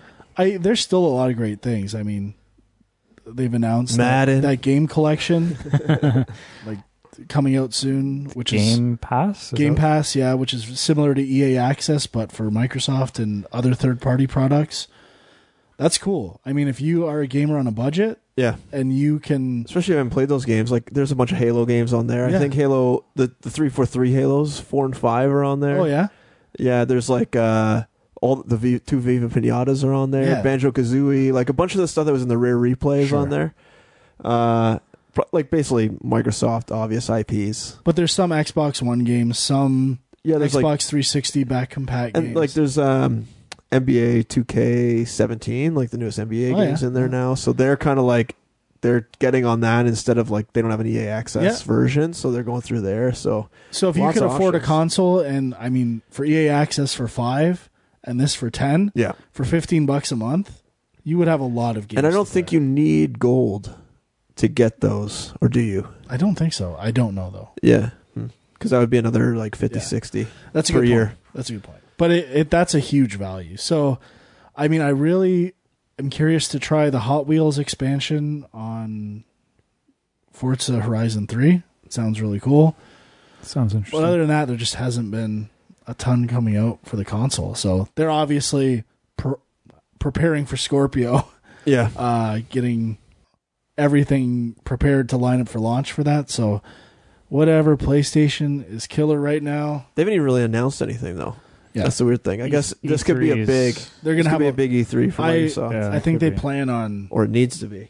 Yeah. coming stacked to E3. One game that you and I played, Frank. I'm sure Sean did not. We put a bit of time into Mass Effect Andromeda with the EA trial. Yeah, I bought it. I played. Oh, did you buy yeah. it? You played it more than just the first I didn't play it more. area? I just bought it. Oh, okay. And it's been on sale 4 times since I Yeah. bought it, and I want to kill myself. And same with Ghost Recon Wildlands. I bought that. I hear that's not that hot.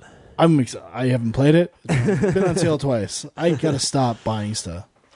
Anyway, sorry. You got to get a library card. I man. just want to. I don't know if we're on the same wavelength here at all. I don't know if it's as good as other Mass Effect games, It's not. but it is not as bad as reviews are saying. Like maybe No. it gets worse as you go. I feel like people attacked this game, and there's a bias. I do find it weird that so many people who apparently like Mass Effect 2 and 3 seem to hate this game because it's the same game, just with more of the shooting, which everyone liked. I don't like it because it went even less RPG than like Mass Effect 2 and 3 went. I am a big Mass Effect 1 guy. So this game is shooting. Also, my big complaint was that first area, the level design, it just... So the first area you get to, you go onto some planet, you're trying to find your downed friends. And the level design splits you up and gives you all these like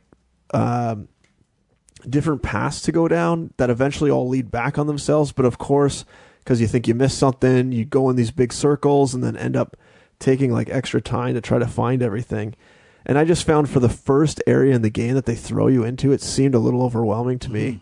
And it seemed like it went down the same route and the same criticism that I have with like the 343 Halo games, is that it became more about just like pure amounts of shooting guys. Just shoot, kill, bye.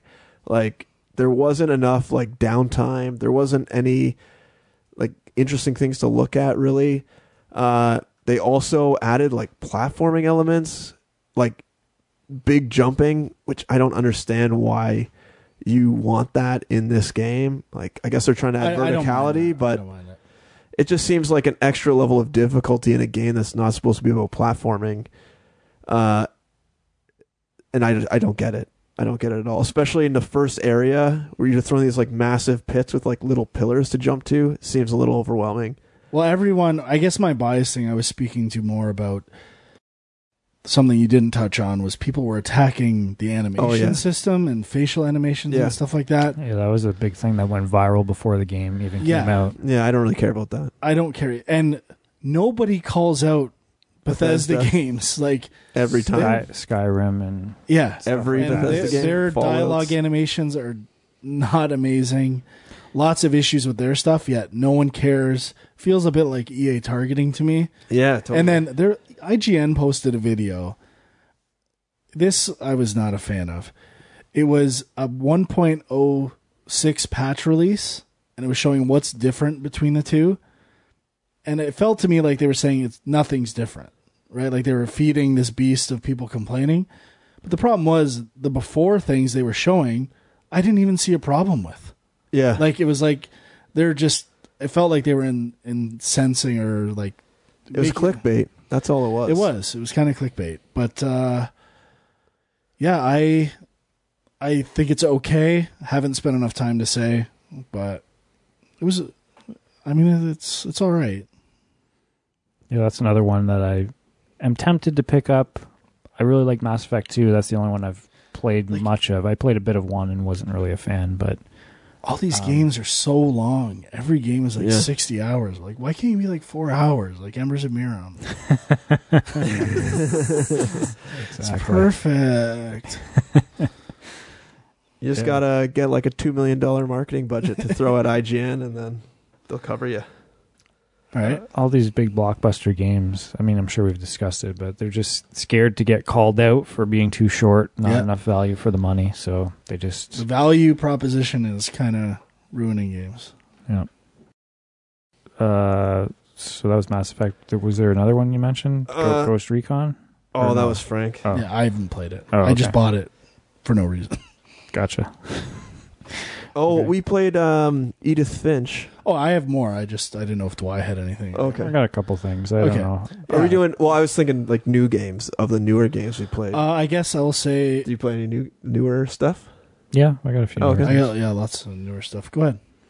Well, I don't know how much interest people have in this, but I have been playing a shit ton of the Lego games again. Beautiful.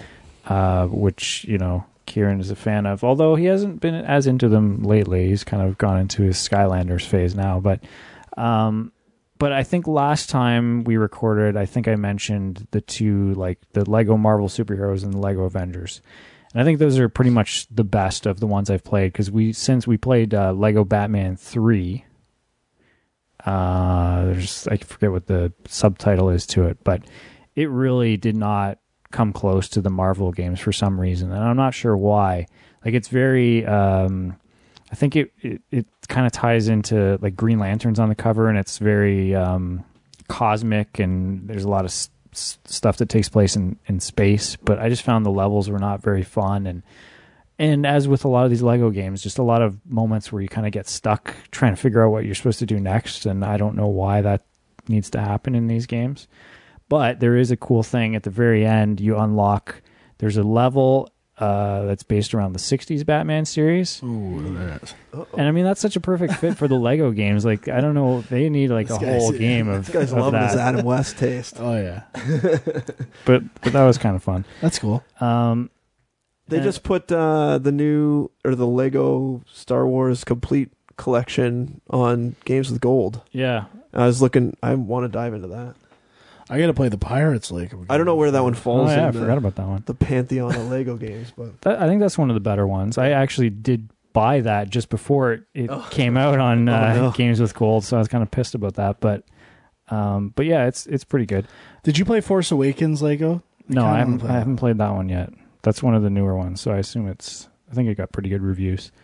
I'll do the only other one I'll mention, which is actually a very different one. We played Lego Worlds.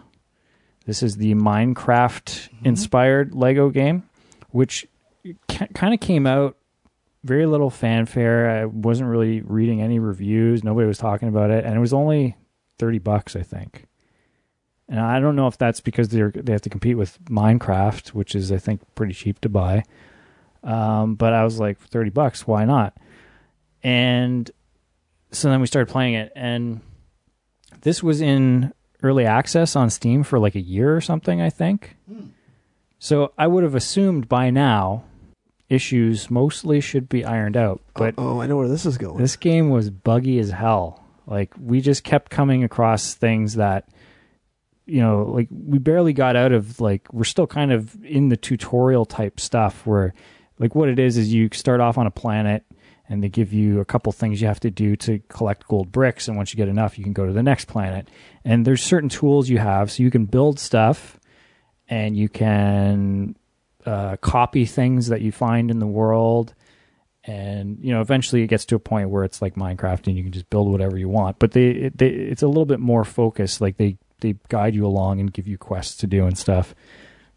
But like even the first planet we were on, we got all the gold bricks, and then we would try to go to the ship to get off the planet, and we could not trigger the ship to open up to let us leave the planet. And just really confusing UI stuff, and like stuff where I'm like, am I doing something wrong, or is this a bug? And like multiple things happened, and there was like a couple quests where we did what we were supposed to do, and it didn't actually detect that we completed it. And so kind of got frustrated with that and haven't really gone back to it. But in theory, I think it could have been fun and kind of a different type of Lego game. So kind of disappointed with that one. And then Lego Dimensions still going strong. Played a bit of the Lego Batman movie pack for that, which is pretty good. Is that canceled now, or was that the other, whatever you call it, live to whatever you call it? Yeah, it's like Skylanders or whatever. Yeah, what do they call that? Live to play or something? I don't know. Anyways, is that one canceled? Toys to Life or something? Toys to Life, yeah. No, it's still going. It's just, so the game came out, and then they've been putting out, like they have little level packs you can buy, and then they started putting out almost like full game add-ons. Major so it's expansions. Like multiple levels, and they I think they had one for Fantastic Beasts and Where to Find Them. They had one for the new Ghostbusters movie, and then Lego Batman. I think that's it for the full kind of expansions that they've put out so far. But yeah, if you can find a discount version of that, there's even expansion packs and level packs at Dollaramas or like dollar stores around here now too. So yeah, kind of a good value if you're into Lego and shit. Yeah, and the Goonies one just came out, which I haven't played yet, but I'm sure it's amazing. Just don't rewatch the movie. Why? What? It doesn't hold up that well. This guy is trolling hard right now. Okay, go ahead. Okay, Flint Hook. This is a roguelike game developed by Tribute. I think they did the Scott Pilgrim game and Mercenary Kings, a few other things. It's, your ability is to use and aim with the right stick, or I guess the left stick, this kind of grappling hook. Maybe a hint of Bionic Commando, but I think it's way more fun and fast and twitchy. And you're a space pirate, and you have a gun. I'm down for space pirates, sure. A grappling hook, and kind of the slow motion time ability. And you're combining these things to kind of raid these space pirate ships and go through room to room. That's the random setup you're going through. And I really like it. Sunk a lot of time into this too. Really love the combat. Everything feels great in the game. My only downside would be some of the later levels. The level hazards, like there's spikes and floors that are tough to see and kind of frustrating at times. But the leveling up and progression element of the roguelike is really good, and love the music. I think you'd love the tunes too. Yeah. Oh yeah, it is good. It is another of like I already have a top 6 for like end of the year, basically. Wow. Yeah. And Fractured But Whole hasn't even come out yet. And I guess briefly I'll say NBA Playgrounds, which is the new. It's NBA Jam. It's not a direct like lineage of NBA Jam. I think it's a new company that is trying to work in the genre. So it's just inspired by it? It's the same thing. 2-on-2 basketball. Okay. I am not crazy about the art style. I actually like prefer the NBA Jam one that came out for Wii and the last generation consoles. I think it looks better. Some people like it though. It's kind of cartoony and exaggerated. I like the kind of weird, realistic look with the big heads of NBA Jam. The photos like on planes. It's pretty good, but there's a huge flaw in that the shooting mechanic. You are basically have to release at the peak of your jump to get it right. If you do, you actually get an extra point for a perfect shot. Extra point? Yeah. What? Like this starts to create problems.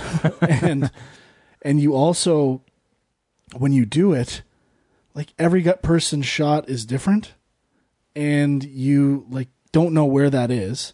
And I'm okay with that from the actual jump shot. But it plays into layups, too. Like, a layup is now as hard as a three-pointer in this game because you don't know when to release on a layup. And if anything, I would go as far as say a layup is harder than a three-point shot because if you... Like, they're more awkward because they're doing finger rolls and, like, an apex of a jump is not clear. Yeah. That is brutal. That is honestly needs to be figured out or some kind of HUD element to help you. I don't know how this is getting the reviews it's getting. It's a big problem. What are the reviews it's getting? It's 7s, basically. So worse than a 7 for you? Yes. Okay. If they fixed the actual like basic principle of shooting or informed me as to how I need to shoot, it would go up. It would be like 7 or an 8. No problem. Except out of all the teams, it's not like every team has the same amount of players. You open card packs. It's one of those things. The Pelicans only have 3 fucking players. They have the least amount of players of any team in the game. So, of course, my team gets shafted yet again. Bullshit. I got to keep going. Briefly, I'll say Wonder Boy remake. Played it a bit. Thought it was really good. And like the seamless switching back between new graphics and old graphics and soundtracks. It's a cool effect, and haven't played more than an hour and a half or so, but it's cool. I'm down with that. The Disney Afternoon Collection, played it briefly, was kind of impressed. Yeah. The rewind mechanic is great. It's very responsive and quick and easy to kind of reiterate on things, and the presentation, menus-wise, colorful, high-res, was fantastic. See, that's one. Like I'm sure I'll pick it up eventually, but it just kind of seemed like a high price point for something that they didn't add much to. Although I guess the rewind we need to talk was something. About this, all right. What's that? In Canada, it's a bit more with exchange. $20 is not a lot. Well, we pay the price almost point that much to go to a movie. or to point. And we definitely pay more than that to buy Blu-rays we never watch. The $20 is the new price point for indie games. It used to be $10. I still haven't adjusted. What can I say? I mean, these are old games that I've played before, so I'm not in any hurry to revisit them. But I don't know. I like the games. I just, a lot of these games, they at least will, as you just mentioned with Wonder Boy, they'll upgrade the graphics or they'll do something to them. Wonder Boy's graphics are sweet. Do you want to talk together about what remains of Edith Finch? Yeah, let's do it. Go ahead. Well, this game is just kind of like a walking simulator, quote unquote. But in this game, you're a girl returning to the house she grew up in and trying to figure out what happened to each member of her family. And it's a very strange family. Very strange family. All of which have kind of had weird circumstances to their death or died young. Mm-hmm. Yeah. And you're unlocking the memories of these deaths. Yeah, that's right. And you're kind of exploring the house, and each room represents a memory you're unlocking. And each death dream sequence recreation has a different gameplay idea. Yeah, basically. So each one has either a different style or a different way to control within it. And I must say, I really enjoyed that aspect of it, and they did a really good job telling the story and leading you through this environment. They use the placement of text. So each time the main character talks, the captions or dialogue is displayed in the world somewhere. Well, most times, sometimes it's just at the bottom. But and the neat thing is that as you're exploring this room and you pass by items of interest, it'll comment on it. It'll pull the camera into it. But then once you're done that, after it does its first little preamble on that item, it actually will place text down the hall or on the next door to lead you in the direction they want you to go. And it's a really seamless way to guide the player through the world, because you're listening to that text anyways. It's almost like an audio log that shows you where to go as it's telling you, without actually just saying, like, go up and turn left or go to the library.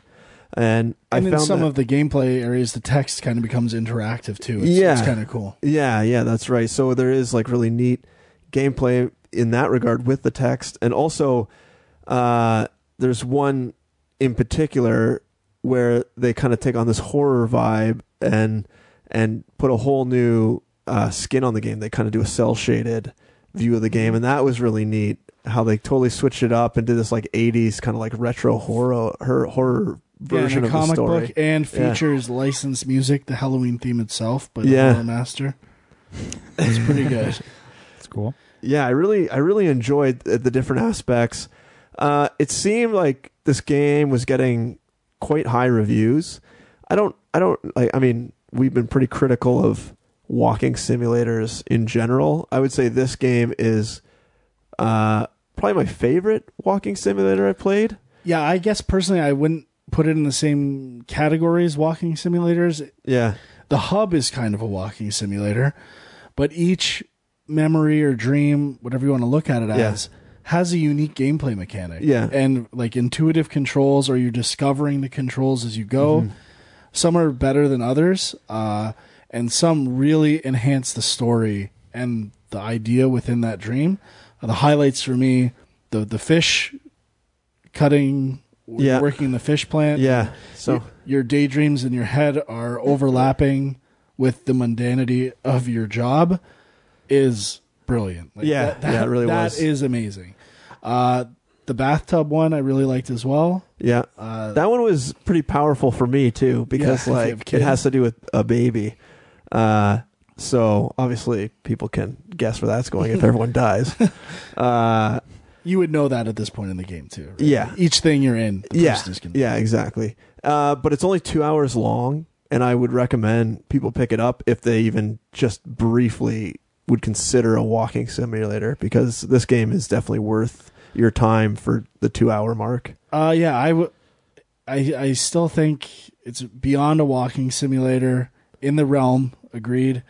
And I would say the reason why a game like this to me is successful versus Gone Home is that this game embraces its story out of the beginning and is exploring the themes of that story right out of the gate. Mm-hmm. Where Gone Home is almost holding its story back for shock value or to keep you guessing. And there's actually gameplay in this one. Yeah, which it's really good. I would give it a 9, maybe even higher. Oh yeah, out of 10. Yeah. I don't know if I'd probably give it an 8 for sure. I don't know if I'd give it a 9, but I really like the end credits sequence for some reason. They've had everyone on the game dev team like put in a family photo, and it just kind of like scrolls with like the music that's playing. Is this new Frank talking again though? Like, Frank's loving all the movies that are coming out so far this year. Loving all the games that are coming out so far this year. 2017, it rules. I know. Okay, if we want to bring it down, I'll just say, let's talk about Yooka-Laylee. Yes, let's do that. One of my most anticipated games of the year. I've had a really interesting journey with Yooka-Laylee. At times, I hate it. Times I really like it. But I keep playing it. There is a boss battle in the first area called the Great Rampo. Or is that what it is? I think so. I would encourage people to go watch videos online of people playing this. Like, this is one of the most poorly designed things I've ever seen in my life. I fell off the side 3 times and got teleported to the back of the level, and you have to climb a huge thing to get to that boss. And I was snapping. And it's the first boss fight? Yeah. Wow, how does that get through the... The cameras are atrocious on this boss fight.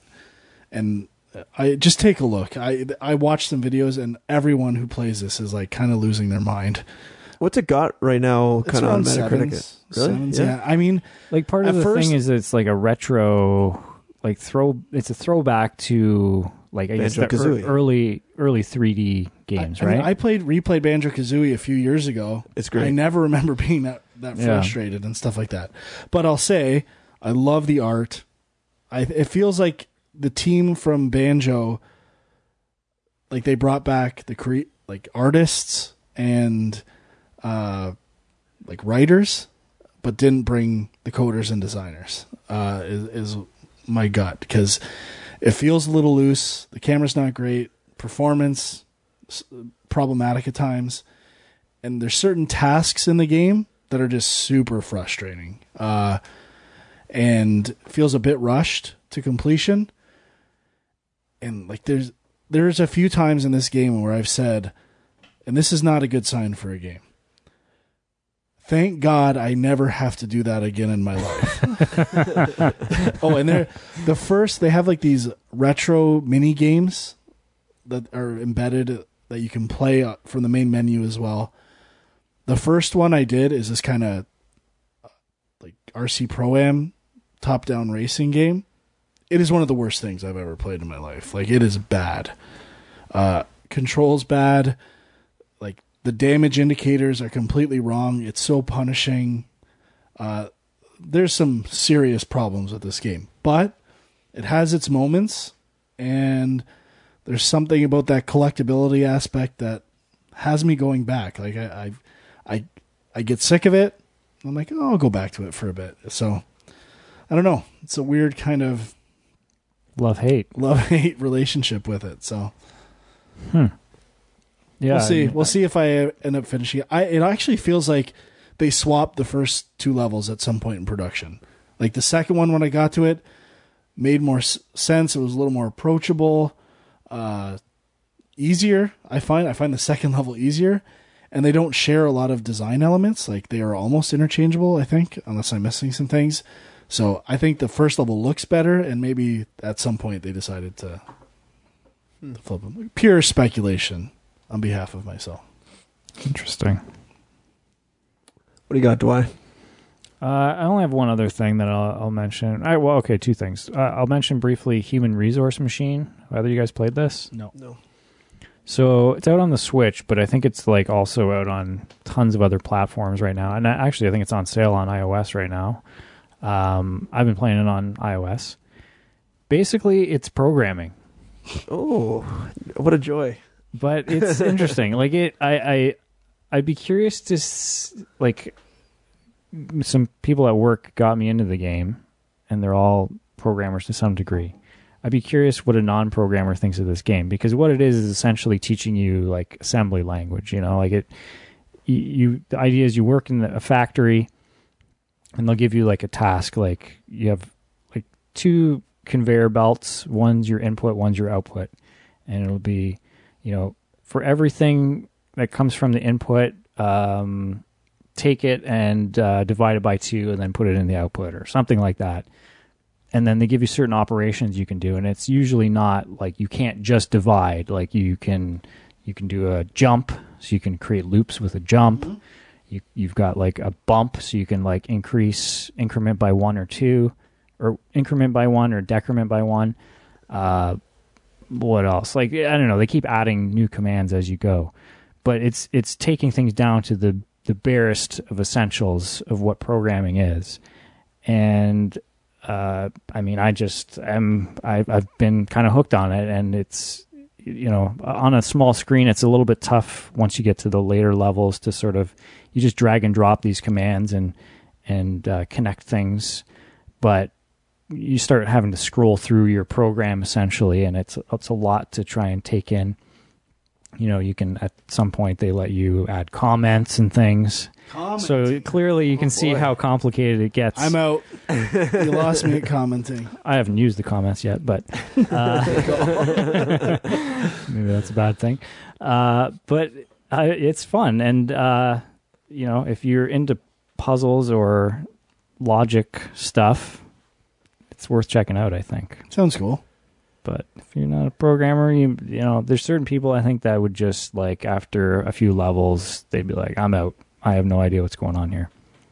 So the other thing, Mindfuck of the Month. Oh, boy. I don't know if this one totally fits, and I actually didn't think it was a great game, but I did download the Psychonauts VR game, Psychonauts in the Rhombus of Ruin, I think it's called. And I really liked going back into the world of Psychonauts. But the game, so the way it works is you kind of are able to take over other people's minds and other creatures' minds. So you kind of are fixed in one spot, and you can kind of look around like the entire world. And you can kind of pinpoint something and then send your consciousness into that person or object or whatever it is.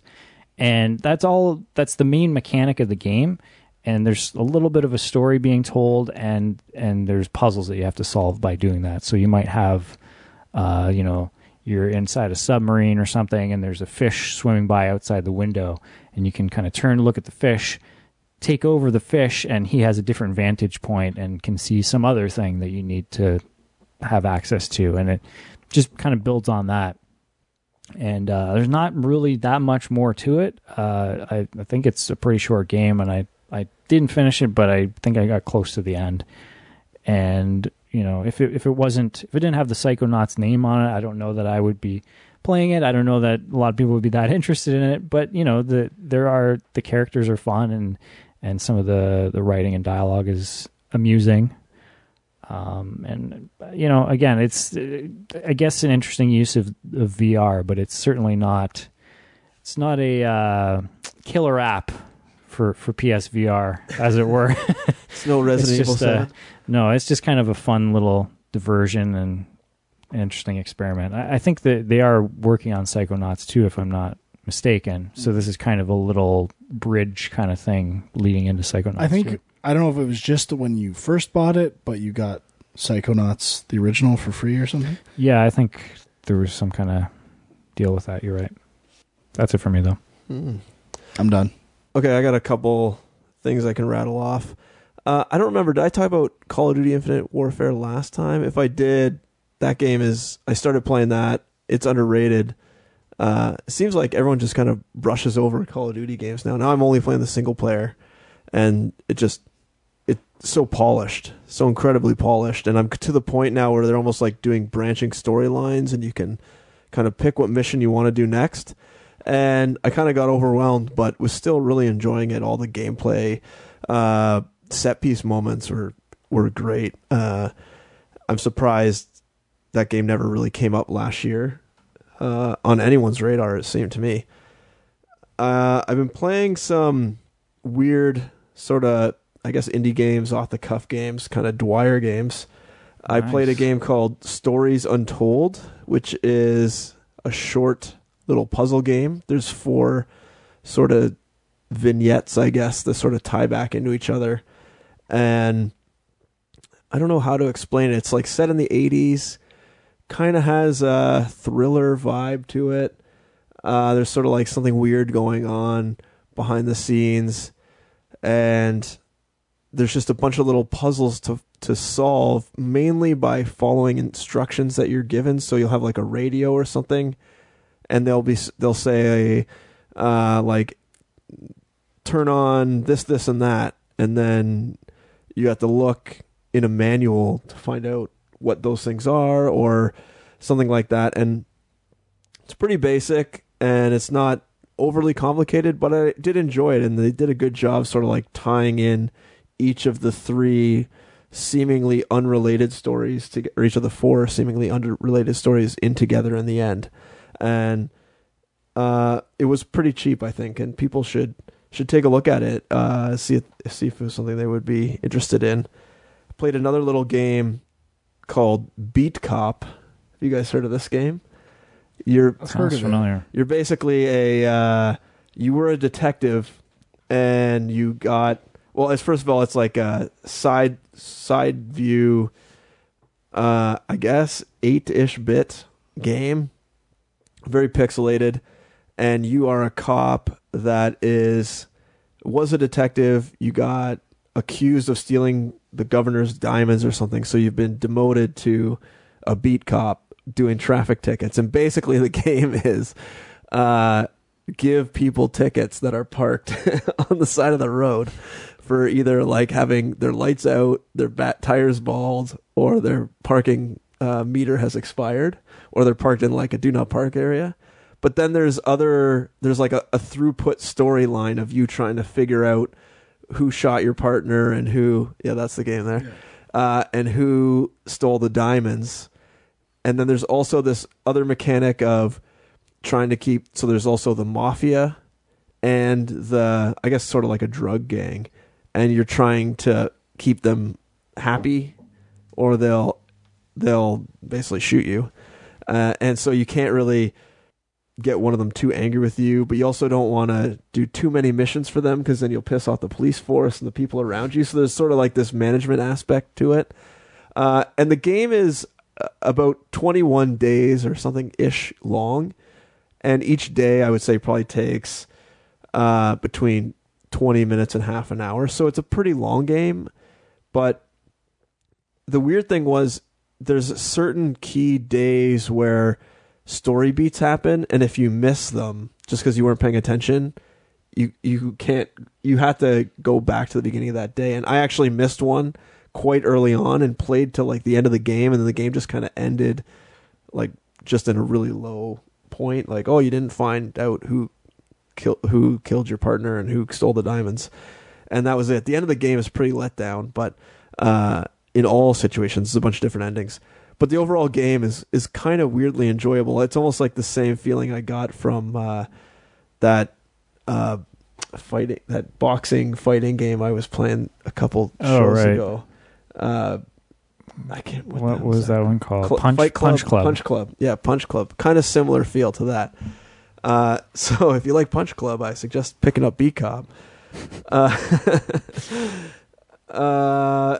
Shout out to Alex from Pixel Knots. On my birthday, he bought me Stardew Valley because I was complaining how I want to play it and never get around to playing it. And I was playing that for a little bit, and that is just a heartfelt recreation of Harvest Moon. Right. I was playing on my Mac and had a little issues with the mouse and keyboard controls. Just that they're a little weird, and I think with a controller it'd be better. But overall, that game is really good, and no wonder why it's got such good reviews. I mean, it's basically Harvest Moon plus, things that have happened in other games since then. I don't know. I haven't played it too long, so I can't really talk about it too in depth, but I definitely can tell why so many people are loving that game. And I played two sort of like adventure-y games. One went on PS Plus called Abzu, which got really good reviews. I don't know why. The game's pretty. Other than that, I don't know why people are loving it so much. Did you play it, Frank? I have not played it yet. But it's something to do, like it's underwater? Yeah, you're like a scuba diver going through the different areas and trying to unlock things. You're just trying to almost like save the different marine life. Pushing the agenda. I don't even... It does have creatures, though. I don't even remember... It sounds like a Frank special. You do get to ride a dinosaur in the end, if you're lucky, which is kind of cool. Okay. But yeah, I don't even know what the story was after having played it a couple months ago. I can't even make it out. And I don't know why it was getting such high reviews, other than it looks nice. Also, the controls are kind of... I don't really like the controls. You always have to hold down like a swim button and then boost to go faster. So you're holding down multiple movement buttons and then also direct. Seemed like it was just overkill on... Sounds amazing. Well, yeah. Should give it a like whirl. Burnout. Burnout. Like a trigger and A at the same time? Yeah, I guess so, except... Burnout, baby. I played another little adventure game called... I finished this time. I think I'd played it before. 2064 Read-Only Memories, which is basically... They try to capture the feel of like Snatcher from the Sega CD, but it doesn't really capture that. You're not doing as much problem solving. You're really just listening to dialogue and doing the occasional really simple puzzle, which is like, take this thing that's literally right there and give it to the other guy that's literally right there. And there's so much dialogue, so heavy on dialogue. You have this little AI creature that is your companion, and he just talks nonstop. It reminded me of almost like a Paper Mario game where they just endless, useless dialogue. And it's all voice acted, which is great, but my pet peeve is that when a dialogue line finishes, even if the speaking stops, it didn't just go on to the next one. You constantly had to hit next. And I don't know, in my opinion, if it's all voice acted, once the line finishes, just go on to the next line and keep reading it. You don't need to, like, there's nothing going on the screen. It's literally just like a static image that's maybe animating like 2 or 3 frames of an idle. Just go on to the next frame. So there was just a lot of useless button clicking. What if you left to go make a sandwich or something, man? I would hit pause. So they just needed like an editor to like cut back and maybe make a few improvements. The story was kind of neat, but it just took so long to get there. I wouldn't recommend it at this point. And I guess I'll give a shout out to another game type podcast, game dev type podcast I found, that I found because I was looking for, I don't know how I found it actually, but I started listening when they started playing. So they do a game. It's called Dev Game Club. And it's 2 guys that work in the industry. I think they both started at LucasArts. Now they work, one guy's like contract work, used to be at the Bethesda. The other guy I think is at, I think 343 Studios. And so they are industry veterans, and they basically take one game, and over the course of 4 to 5 shows, they kind of break it down, play through it, and then at the end, they try to get in someone who worked on the game and kind of do an interview with them about that game. So I started listening, and they were doing Link to the Past, Zelda Link to the Past. So I started trying to play through with that and them, and I fell off super early because I have no time. But if anyone else is interested in listening to a podcast like this one, where devs talk about a game, I recommend that one, and that's Dev Game Club, I think.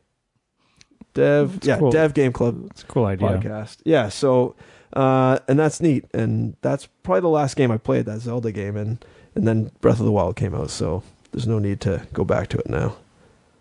And that's it for me. Although, Film Junk crossover, I watched the Assassin's Creed movie, which I hear you guys have not seen, Yep. which I'm surprised at. And despite it getting shit on, I actually enjoyed it and thought maybe because I knew sort of like the Assassin's Creed lore, I saw how they were kind of doing it, and they didn't really go over the top with it. They didn't go too, they didn't avoid stuff. I enjoyed it. I don't want to talk too specifically about it because you guys haven't seen it, but Sounds like it might be up New Frank Alley. Got to be honest. Yeah, it was pretty good. Probably. Yeah, it was good. I don't know. They seem to tie up the story pretty well, but also leave it open to like obviously another Assassin's Creed movie. Like, why wouldn't they? And yeah, they tied it into the first game really well. I don't know. Good. Game Junk people should watch the Assassin's Creed movie. Yeah, we do need to watch it and talk about it at some point. Has Dax seen it yet? I don't know. Seems like he needs to see it too. Yep. All right. That's it. Anything else for you, Frank? No? No. All right, well, let's get to some junk mail because people have sent us emails. Let's do it. And we've got half an hour to get through these, so let's go. 20 minutes. 20 minutes. There's trailers. GameJunkPodcast@gmail.com is where you can reach us. Okay, Blake in Boston. Our boy Blake. So I caved and bought a Switch because Nintendo. I don't plan on ever using the TV dock, essentially making this a Vita replacement for me. The ultimate question is, what expensive nonsense can I buy for it? I'm talking cases, screen protectors, and other pricey Nintendo licensed extraneous items. Recommendations will be appreciated. It's your boy, Blake in Boston. I would just say Pro Controller. I know he's saying it's Vita replacement. Maybe you want to put that thing in kickstand mode. Use a Pro Controller. Yeah. Maybe a case? Yeah, a case would be... I've looked into cases. I have not found a case I like yet. No? They're all kind of gross. That would be something I would be interested in as well. I'd say that's it. That's all you need. You can buy mini steering wheel there you go. attachments. I mean, there's the charger, but again, I think he doesn't need it. No, man, he's good to go.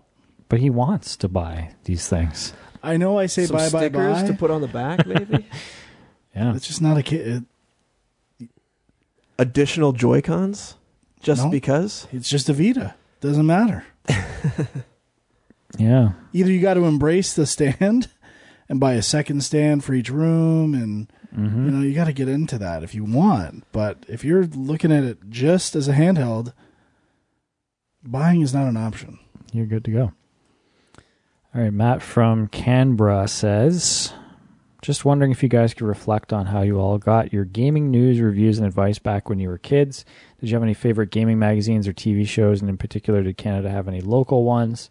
Also, since I'm writing and since Sean is the Commodore 64 fan of the bunch, could he weigh in on what his favorite C64 game was? Thanks for the great show. Matt. Well, my favorite Commodore 64 game probably isn't that exciting because it's not exclusive to Commodore 64, but it would be Maniac Mansion. Classic LucasArts graphic adventure game. I think we've talked about this before. I think I was talking about this. Mine were a game called Save New York, I think. Something like Save New York. That sounds familiar. Yeah. And Little Computer People. Yep, I remember that also, one. Mission Impossible was good. Or no, Impossible Mission. Yep, that was a classic. Yeah. And gaming news, mine, I was not into gaming news at all. Mine was like strictly Nintendo Power. And that was only for like a small window of time when I actually got the subscription for a year or two. I did have a Nintendo Power subscription. My dad worked at the post office as well, so on occasion, magazines would come through, and if the address no longer existed or something, he could bring them home. So sometimes we'd get little treats, a new video game magazine. But GamePro TV, man, that's where it was at. I was all over GamePro TV. Oh, I remember that shit. For me, I bought EGM, GamePro a bit. This is more teenage years, I guess. Die Hard Game Fan was my favorite magazine. Don't remember that one. I have a bunch of them. They actually go for a little bit of quiddly. Yeah? Oh, yeah. Nice. Game Players was okay. Oh, I think that's it. And then TV, I remember the only memory I have, was it Electric Playground? I don't think so. I don't know if I have the name of the show. But it was the first video game TV show. And I remember they showed a clip of Nintendo 64. It might have even been Ultra 64 at the time. Uh-oh. With like, specifically the Bowser boss fight where you're rotating him around. And it was just a 1 minute, like, highlight reel clip. I think I watched that got to be at least 250 times. I was so excited for Nintendo 64. it blew my mind.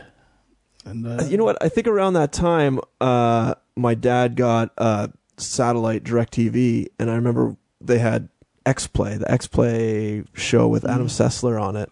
Maybe it was X-Play. I feel like Adam Sessler was on it, but it was older than that. Yeah, maybe. Yeah, he was doing that for quite a while. Yeah. I wish I could remember the name. I still don't think I have it yet. What about Video and Arcade Top 10? Do you guys remember that? Oh, yeah. No. That was a Canadian production. Yeah, I was a big fan of that. Nicholas Pickles was the host. It was kids competing and playing in a game to win that game. Right. But then they also had segments where they would review games and talk about news and stuff like that, too. But that was a classic. Mm-hmm. That's all I can remember. Your friendly neighborhood Spiderborg says, "Are you as disappointed as I am that there are no achievements for the Switch?" Yeah. I mean, we all knew that it wasn't going to happen, right? I kind of like it. I don't have to worry about checking it out and tracking my progress. Just kind of play. Let it flow.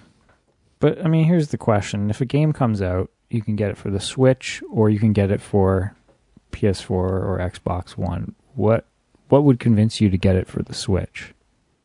Or, like, would that factor in at all, like the lack of achievements? That wouldn't factor in for me. It'd probably be the type of game and if I want to take it on the go. Yeah, I guess the portability is definitely a selling point, but the achievement thing is something. It's not a make or break thing. It is a great thing to have. And I know people focus on the negatives of them, but there are many positives. Like, I play games on higher difficulties and appreciate different things. I learn or get to experience systems that maybe I wouldn't have if there weren't those incentives. It helps me fully get an idea of what the game has to offer. And it's like a good way of showing off, or like even just seeing what your friends have done or how much they've played something, rather than I don't want to have to share stuff. It's like an automatic way of sharing what you're playing. Yeah, it's just a nice little, you get a little buzz every time you unlock something. You know, it's like, oh, I did something. That's cool. I should say Embers of Miram, pretty generous with it was like on Steam. There's lots of achievements. Yeah, it's a pretty relatively easy 1,000 or platinum. Yeah, I would say. Yeah. Is there a limit to the number of achievements on Steam? I don't know, but it's the same across the board. Okay. Cool. Some good achievement names, though. Frank, good job episode on that. 1. Oh, that was all of us one day, kind of going through them, and the prequels run rampant in those achievement names. All right, we got one from Rory, but I think it was mostly questions about the Switch. Yeah, that one. Is there anything we didn't answer there? I don't think so. I think we got it all. Say, he asked, do you think the release of non-gaming apps like Netflix are critical to a new console? I mean, I would say for the PS4 and Xbox, they are, because you're part of your home theater, and I don't know that the Switch quite... Not critical, nice to have. Yeah, I'd agree. It is weird that they don't have it for launch, though. It seems like it's just an easy thing. Anybody could get one dev on that, man. Like, how hard is that?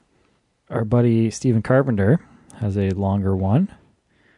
Greetings, guys. I hope you're all doing well. I'm writing with a few questions. What's your favorite game you have played so far? Do you think it was a solid first half of the year for games or not? And what are you looking forward to seeing out of E3? And are there any big announcements you're expecting? I think that's... Well, we can start there. Stuff. I would say my favorite game so far is Horizon. Maybe Horizon, I guess. I have to go with Neo at this point. Well, Zelda for me. E3, or solid first half of the year, yeah. Best first half of the year. I don't even have time to play everything. Ever. I can't see the second half living up to that, and that's weird because usually all the big games come out in the second half. E3, what do we want to see? What do we expect to see? Microsoft showing. They got to show something. They're basically just hanging in limbo right now. Yeah, Microsoft is locked and loaded. They're going to have some big announcements. Haven't put on my prediction hat yet. I It's coming up fast, though, actually, in like 3-4 weeks. It's real soon. Or less. Less. What's Microsoft going to do? How are they going to blow people away? They're gonna score like some sort of exclusive. They're gonna like do another Tomb Raider thing where it's like, we got this game that you loved that was on another system. It's only on our system now. Could the Red Dead delay be involved? Ooh, I like that. That's an interesting theory. I don't know that Rockstar needs whatever they could offer them. I don't think Rockstar goes there. I really don't think so.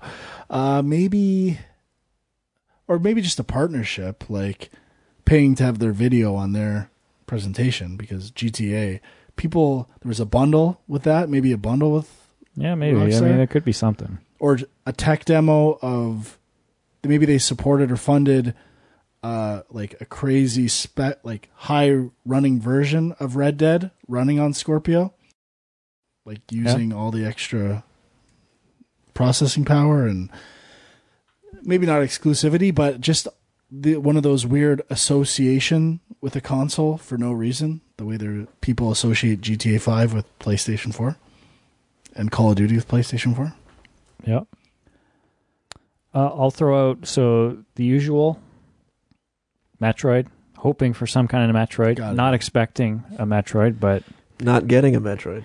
The PlayStation VR. Like, is this thing dead already? What's going on? Like, Farpoint just came out.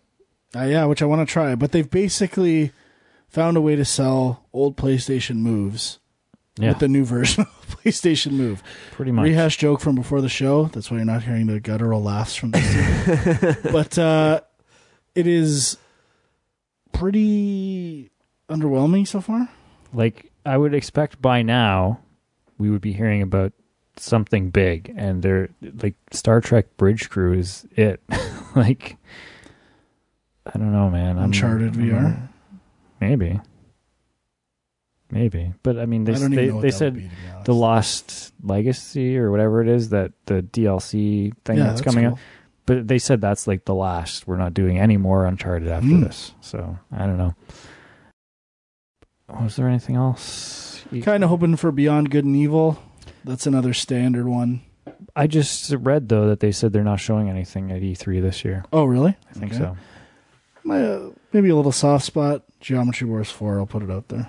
And Steven mentioned in his email, but I wouldn't mind checking out that new Star Wars game. Yeah, right. From Amy Hennig. Yeah, that could be cool. All right, Ben in Melbourne says, my name's Ben. From Melbourne, Australia, and I also host a video game podcast called Filthy Casuals with Tommy DeSallo, Ben Vernell, and Adam Knox. The question we most often get asked is, what's your favorite game? I won't ask that, although if you want to definitively rank your top 5 games of all time, you're most welcome to. Instead, I wanted to raise one of the more interesting questions we received. Do you think video games have reached their peak in terms of the basic underpinning values? Graphics get better, but they're already good enough to deliver maximum enjoyment. Storytelling is as good as it's going to get in games. Controller tech and gameplay can't really be improved upon what exists now. Do you think video games can get better from this point on?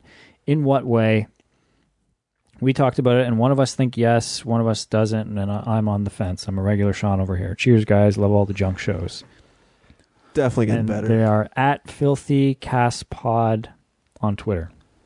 Yeah, I think there's a lot of ways to improve games. Oh, it's not even started yet, man. I just think number one, story and writing and cinematography is not where even close. Yeah. To even the most basic shitty movies that are out there. They are most video game stories are living like playable cliches. Yeah, so they really got to push. I think even like editing, the idea of editing in games, I think Horizon does some unique things in the initial sequence where you're kind of aging through editing and montages. Yeah. There's a whole slew of cinematic techniques that need to make their way to games. I think also with the rise of like the free engine revolution we're in right now, like there's going to be a lot more gameplay iteration of people trying new things, because like we've been talking about, the market is just so saturated with games right now. To be able to stand out, you got to really bring it and show something different or something new or some new art style, some new like I don't know, you just got to stand out somehow. And it's so hard to make your game almost just can't be good anymore. It's got to be great, or it's got to be unique. And there's just so many things, like, and as processing power continues to go up, you know, these teams like Naughty Dog are going to keep pushing the limits. They're going to, you know, more tech, more particles, more lighting. You know, as 4K improves, it's going to get even more gorgeous. Whereas the power gets there, 4K is going to get even more gorgeous. You know, better AI. As the tech power goes up, the more numbers you can crunch for AI will make it better exponentially. He's always on his AI kicks. Oh yeah. How'd that cloud computing AI work out? I haven't heard too much about it. Yeah, I don't know why no one's using that. It's so strange. But there's just so much stuff, but it just takes a lot of money, right? And the teams that are making these games I just talked about with the free engine revolution, they don't have that kind of money. You need a Sony, you need a Naughty Dog, you need these big teams with the Assassin's Creed teams. You need those teams. Those are the teams that are going to be pushing the envelope in that way, in the tech way. And then it'll be the like storytelling and cinematic stuff Frank's talking about to the small teams, I think, in the gameplay little iterations. I think the big teams will just be throwing tech at you. Yeah. And that's how they're going to get you. I get what they're saying, though. I find games have become, especially AAA games, a little formulaic. A little stale. Like maybe you're debating between a third person or first person perspective, exploration, open map, like, you know. Yeah, but I mean, it's all those games cost RPG so much money. Elements. They cost so much money to make that they have to make something that is similar to something else that was successful. They can't afford to take the risk, right? It's the same place they're kind of at with movies now, but the indie stuff is still cutting edge, still trying new stuff.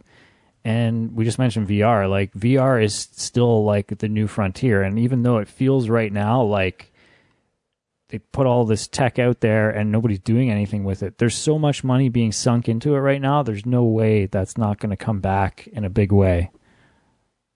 I'd be very surprised if it just dies on the vine, as Jay likes to say.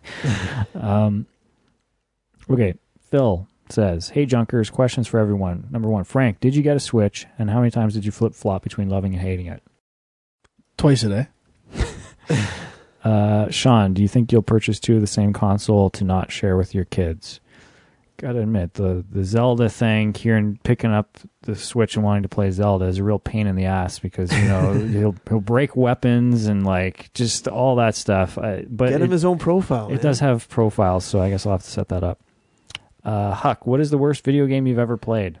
Yeah, I can't think of it off the top of my head, but it's got to be something PS1 era, when they were trying to figure out the third person controls, or maybe even an N64 game before you had the second right stick to control the camera, and the 3D cameras people were just trying to figure out how to actually control them and use them.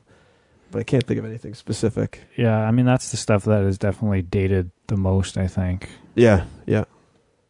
On the off chance that Reed is there, do you even play video games? Well, he's not here. He does play games, but... Well, it's Family Guy. And, like, that's right. Mobile games. Yeah. I mean, he has some consoles, but, you know, he's like a few generations behind. Whatever's in the bargain bin. Love the show, guys. You should do more often, Phil. Okay, this one is from PX Best. Hey guys, long-time listener, glad to see you're still at it. I'll get right to the question. I know you stay busy with full-time jobs, watching tons of films, and of course gaming in your free time. I myself am a new father, and I'm trying to find that balance of still finding time for my love of film and games. Late-night Breath of the Wild sessions are life, while learning the ins and outs of fatherhood. My question to you is, if you're a parent, how did you find your balance?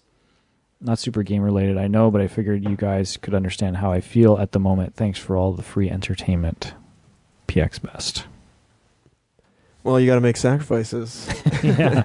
And for us, I don't know, for me, like, gaming is definitely taken more of a back seat. But I still try to fit it in as much as I can.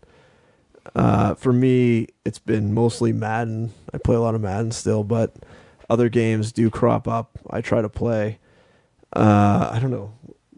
There's really nothing you can do. I mean, the kid just has to take priority. You can't just leave him on the side of the street and say, sorry, I'm playing games right now. I mean, you can do a podcast about movies and games and then use that as your excuse to make it seem important. Like, you got to do this stuff, but it doesn't go over that well. Yeah, I think if your wife was into games, it might be a little easier because then you can kind of play together after the kids go to bed.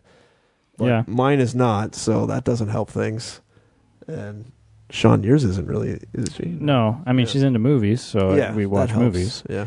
But I mean, I would just say I'm definitely gravitating more towards shorter games.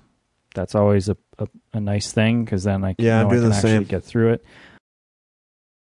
Yeah, I mean, it's just for me, like when we had kids, we moved to Mississauga and kind of, we didn't see our family and friends as often anymore. And it kind of just became like, okay, kids. And then when we get like our 2 or 3 hours a night, then I can do whatever I want. I don't have anything else. It's literally just movies and games, and that's it. And so, I mean, I don't know. I don't know if that works for your situation. Tantric lovemaking. There's that too, but we don't have time for that shit anymore. But yeah, I mean, it's just I literally do nothing else. So that's, I guess, where my sacrifice is. Okay, Bob says, I just now got a PS4 in the past couple of months, and I have loved Uncharted 4, MLB The Show 17, and Inside. Are there any games from the first 3 years that are must-haves or plays? I just bought The Last of Us Remastered. Been listening for years. Can't remember which PS4 games besides the Naughty Dog stuff you guys raved about. Apparently this shit goes in one ear and right out the other. Still love it, though. Well, Naughty Dog, you got Uncharted, obviously. Well, he said he did Uncharted 4, but you could do the Uncharted collection. 4. You could get the collection and play the other games. He said Last of Us, definitely play Last of Us. You pick that up, play it. If it depends. If you have other systems, it sounds like you probably just have a PS4, if I recall from previous emails. Bob is kind of fallen out of gaming and now obviously just getting back in. So if you don't have any consoles, I would say pick up, depending on what you like, I mean, The Witcher 3, incredible game. GTA 5, if you haven't played any games and you like that sort of super violence, really good. Phantom Pain, which is Metal Gear Solid 5. Horizon, Killzone, depending on your shooters. The Order, 1886, I would recommend The Order, that. I think 2 weeks ago was $3.99. Yeah. Really? That is a no-brainer at $3.99. Until Dawn, if you kind of like a horror game, that's also a PS4 exclusive. The Dark Souls or Bloodborne, those type of games, if you like more action-y games. He said he liked MLB. I would recommend Madden if you're into sports. Tomb Raider. Is the original Tomb Raider or just Rise of the Tomb Raider on PlayStation? I love the original. Yeah, is the original on PS4 though? Yeah. Definitive edition, yeah. You're missing the number one initial run PS4 game. Infamous? Absolutely. Second Son. Bah. One of the most criminally underrated games of the past 5 years. Yeah, and I'm sure you could find that for cheap now. And I would also just add, never play Knack. Also, Battlefront might be fun if you're into a Star Wars shootery game. Though it might be a little past its time now. You might want to just wait for Battlefront 2. I think that covers it. Yep. We got another one from Blake. Did we cover this stuff already? He says... just go right. Read the man's email. All right. Hello, Game Men. First and foremost, I want to say Happy Year of Frank, much akin to Frankie's recent blind and misguided positivity spree. This email is all about the games that make you go, baby. Horizon Zero Dawn is that game for me, a once-in-a-generation game that ticks every single box. That being said, it's so good that it almost detracts from everything I've subsequently got my little thummies on. Mass Effect Andromeda would have been a fine game circa 2016, but now it's post-Zero Dawn and every game just kind of sucks in comparison. So my question is, was there ever a game that was just so good that it detracted or subdued your enjoyment of other games? And if so, how does one get over this hump I find myself in? And don't say play more Horizon because I've already sunk 80 hours into it and got the Platinum Trophy. Cheers, Blake. I feel like I had this with Uncharted 2. And around the time I played Uncharted, I played Uncharted 2 and 1 around the same time, and I feel like after playing those games, all other action-adventure games kind of just felt shitty in comparison. I can't think of anything else off the top of my head that... I'll go back a couple generations. I'll say GoldenEye on that's N64. For a long time, there was nothing that came close to that. I don't think I've ever had this feeling. No? No. Like, maybe I've been like obsessed with the game, but it didn't make me not like other games. I just thought of a great one. Citizens of Earth. Once I was done with that game, I never wanted to touch another game for like 2 months. I can see that. All right, a couple more. Luke says, "Hi guys, listening to Film Junk, it seems Frank is quick to embrace the highest resolution movie format available, but when it comes to gaming, the opposite is true. Why not a high-end GPU with high resolutions and frame rates? It seems inconsistent to me. The number of PC peripherals and cross-platform titles mean a lot of the old advantages of the consoles are disappearing, but the old disadvantages remain." I guess 2 simple responses. One is, I think the best games are exclusive to consoles. Maybe changing a bit with Xbox Play Anywhere stuff. There are exceptions, but that's mainly the reason. And just like price and accessibility has always been the reason why. I always say I'm going to buy a PC gaming rig, but I don't know, never do. Yeah. So just go buy a $700 Switch instead. Yeah, well, and the idea of playing on the couch too. I know you can do it with ways with PC, but it's yeah comfortable. All right, last one here. This was from Kyle. "Hey guys, I just checked out the top 10 games of 2016 episode, and I loved the Nintendo discussion. I've had this idea for a while, but unfortunately I feel like it'll always be just a dream. Let's say the Switch bombs. As with all Nintendo hardware, the pre-orders are hot, but the Wii U sold less than any other Nintendo console. If the Switch does just as bad, could Nintendo get to a point where another company like Microsoft or Sony could buy them out? They could keep Nintendo going by allowing them to focus on software and their first-party titles. Imagine Nintendo titles running on the power of the Xbox One or PS4. Nintendo has also never been proficient in online gaming. Now they would be able to utilize Xbox Live or the PlayStation Network. Retro titles would be available in the shop, which would bolster massive sales. Thoughts? Could this be a possibility or just my fantasy?" So this email came in like right after our last show, so before the Switch launched. And I would say the Switch is probably successful enough now that this is not going to happen in the near future. I wish it would happen, or they would just become software producers for other consoles. That's what happened with Sega, right? But Nintendo apparently has crazy stockpiles of cash. Very unlikely that it'll ever happen. They have got a lot of money. I have said the ultimate union many times is Apple and Nintendo. Yep. Apple has the perfect infrastructure and no games. Nintendo has the perfect games and terrible infrastructure. Let's not forget, though, they are putting out mobile games. There's a rumor right now that they're working on a Zelda game for mobile. Gross, fuck them. So, I mean, they are at least putting out software on somebody else's platform, but it's definitely not the same. All right, well, that's it. Thanks for the emails, guys. GameJunkPodcast@gmail.com is where you can reach us. It's pretty much the end of the show. We can talk briefly upcoming releases. There's not a whole lot for the summer, as far as I know. Crash Bandicoot Trilogy, #1. Everybody's Golf, #2. Nex Machina, I don't know. 3. I don't know what that is. It's like the new Housemarque game, twin stick shooter. Oh, okay. Star Trek Bridge Cruise coming out soon. Next week. That's May 30th. The Friday the 13th game. It's gonna be a piece of shit. Comes out this Don't worry about it. week. It sucks. Tokyo 42, May 31st. Tekken 7, June 2nd. Who cares? ARMS is June 16th. Splatoon 2 is July 21st. Rehash bullshit. And then probably the 2 biggest games of the summer, both on August 22nd. Middle-earth: Shadow of War and Uncharted: The Lost Legacy. Oh, yeah. That's pretty good. So that's pretty good. Looking forward to that. Yeah. And hopefully we'll have another episode out soon. Yeah. Embers of Miram special. Yeah. So keep an eye out for that. Anything else we need to say? No. All right. Well, thanks for sticking with us again through the extremely long hiatus this time. Yeah. So facebook.com/GameJunk, at GameJunk Podcast if you want to keep up with some news occasionally. You can also follow us all on Twitter at My Angry Commute and Equilibrium Sis for my work stuff. And at Dirty Frank with 3 Hours in Dirty, and I'm at Film Junk. Until next time, we'll see you guys later.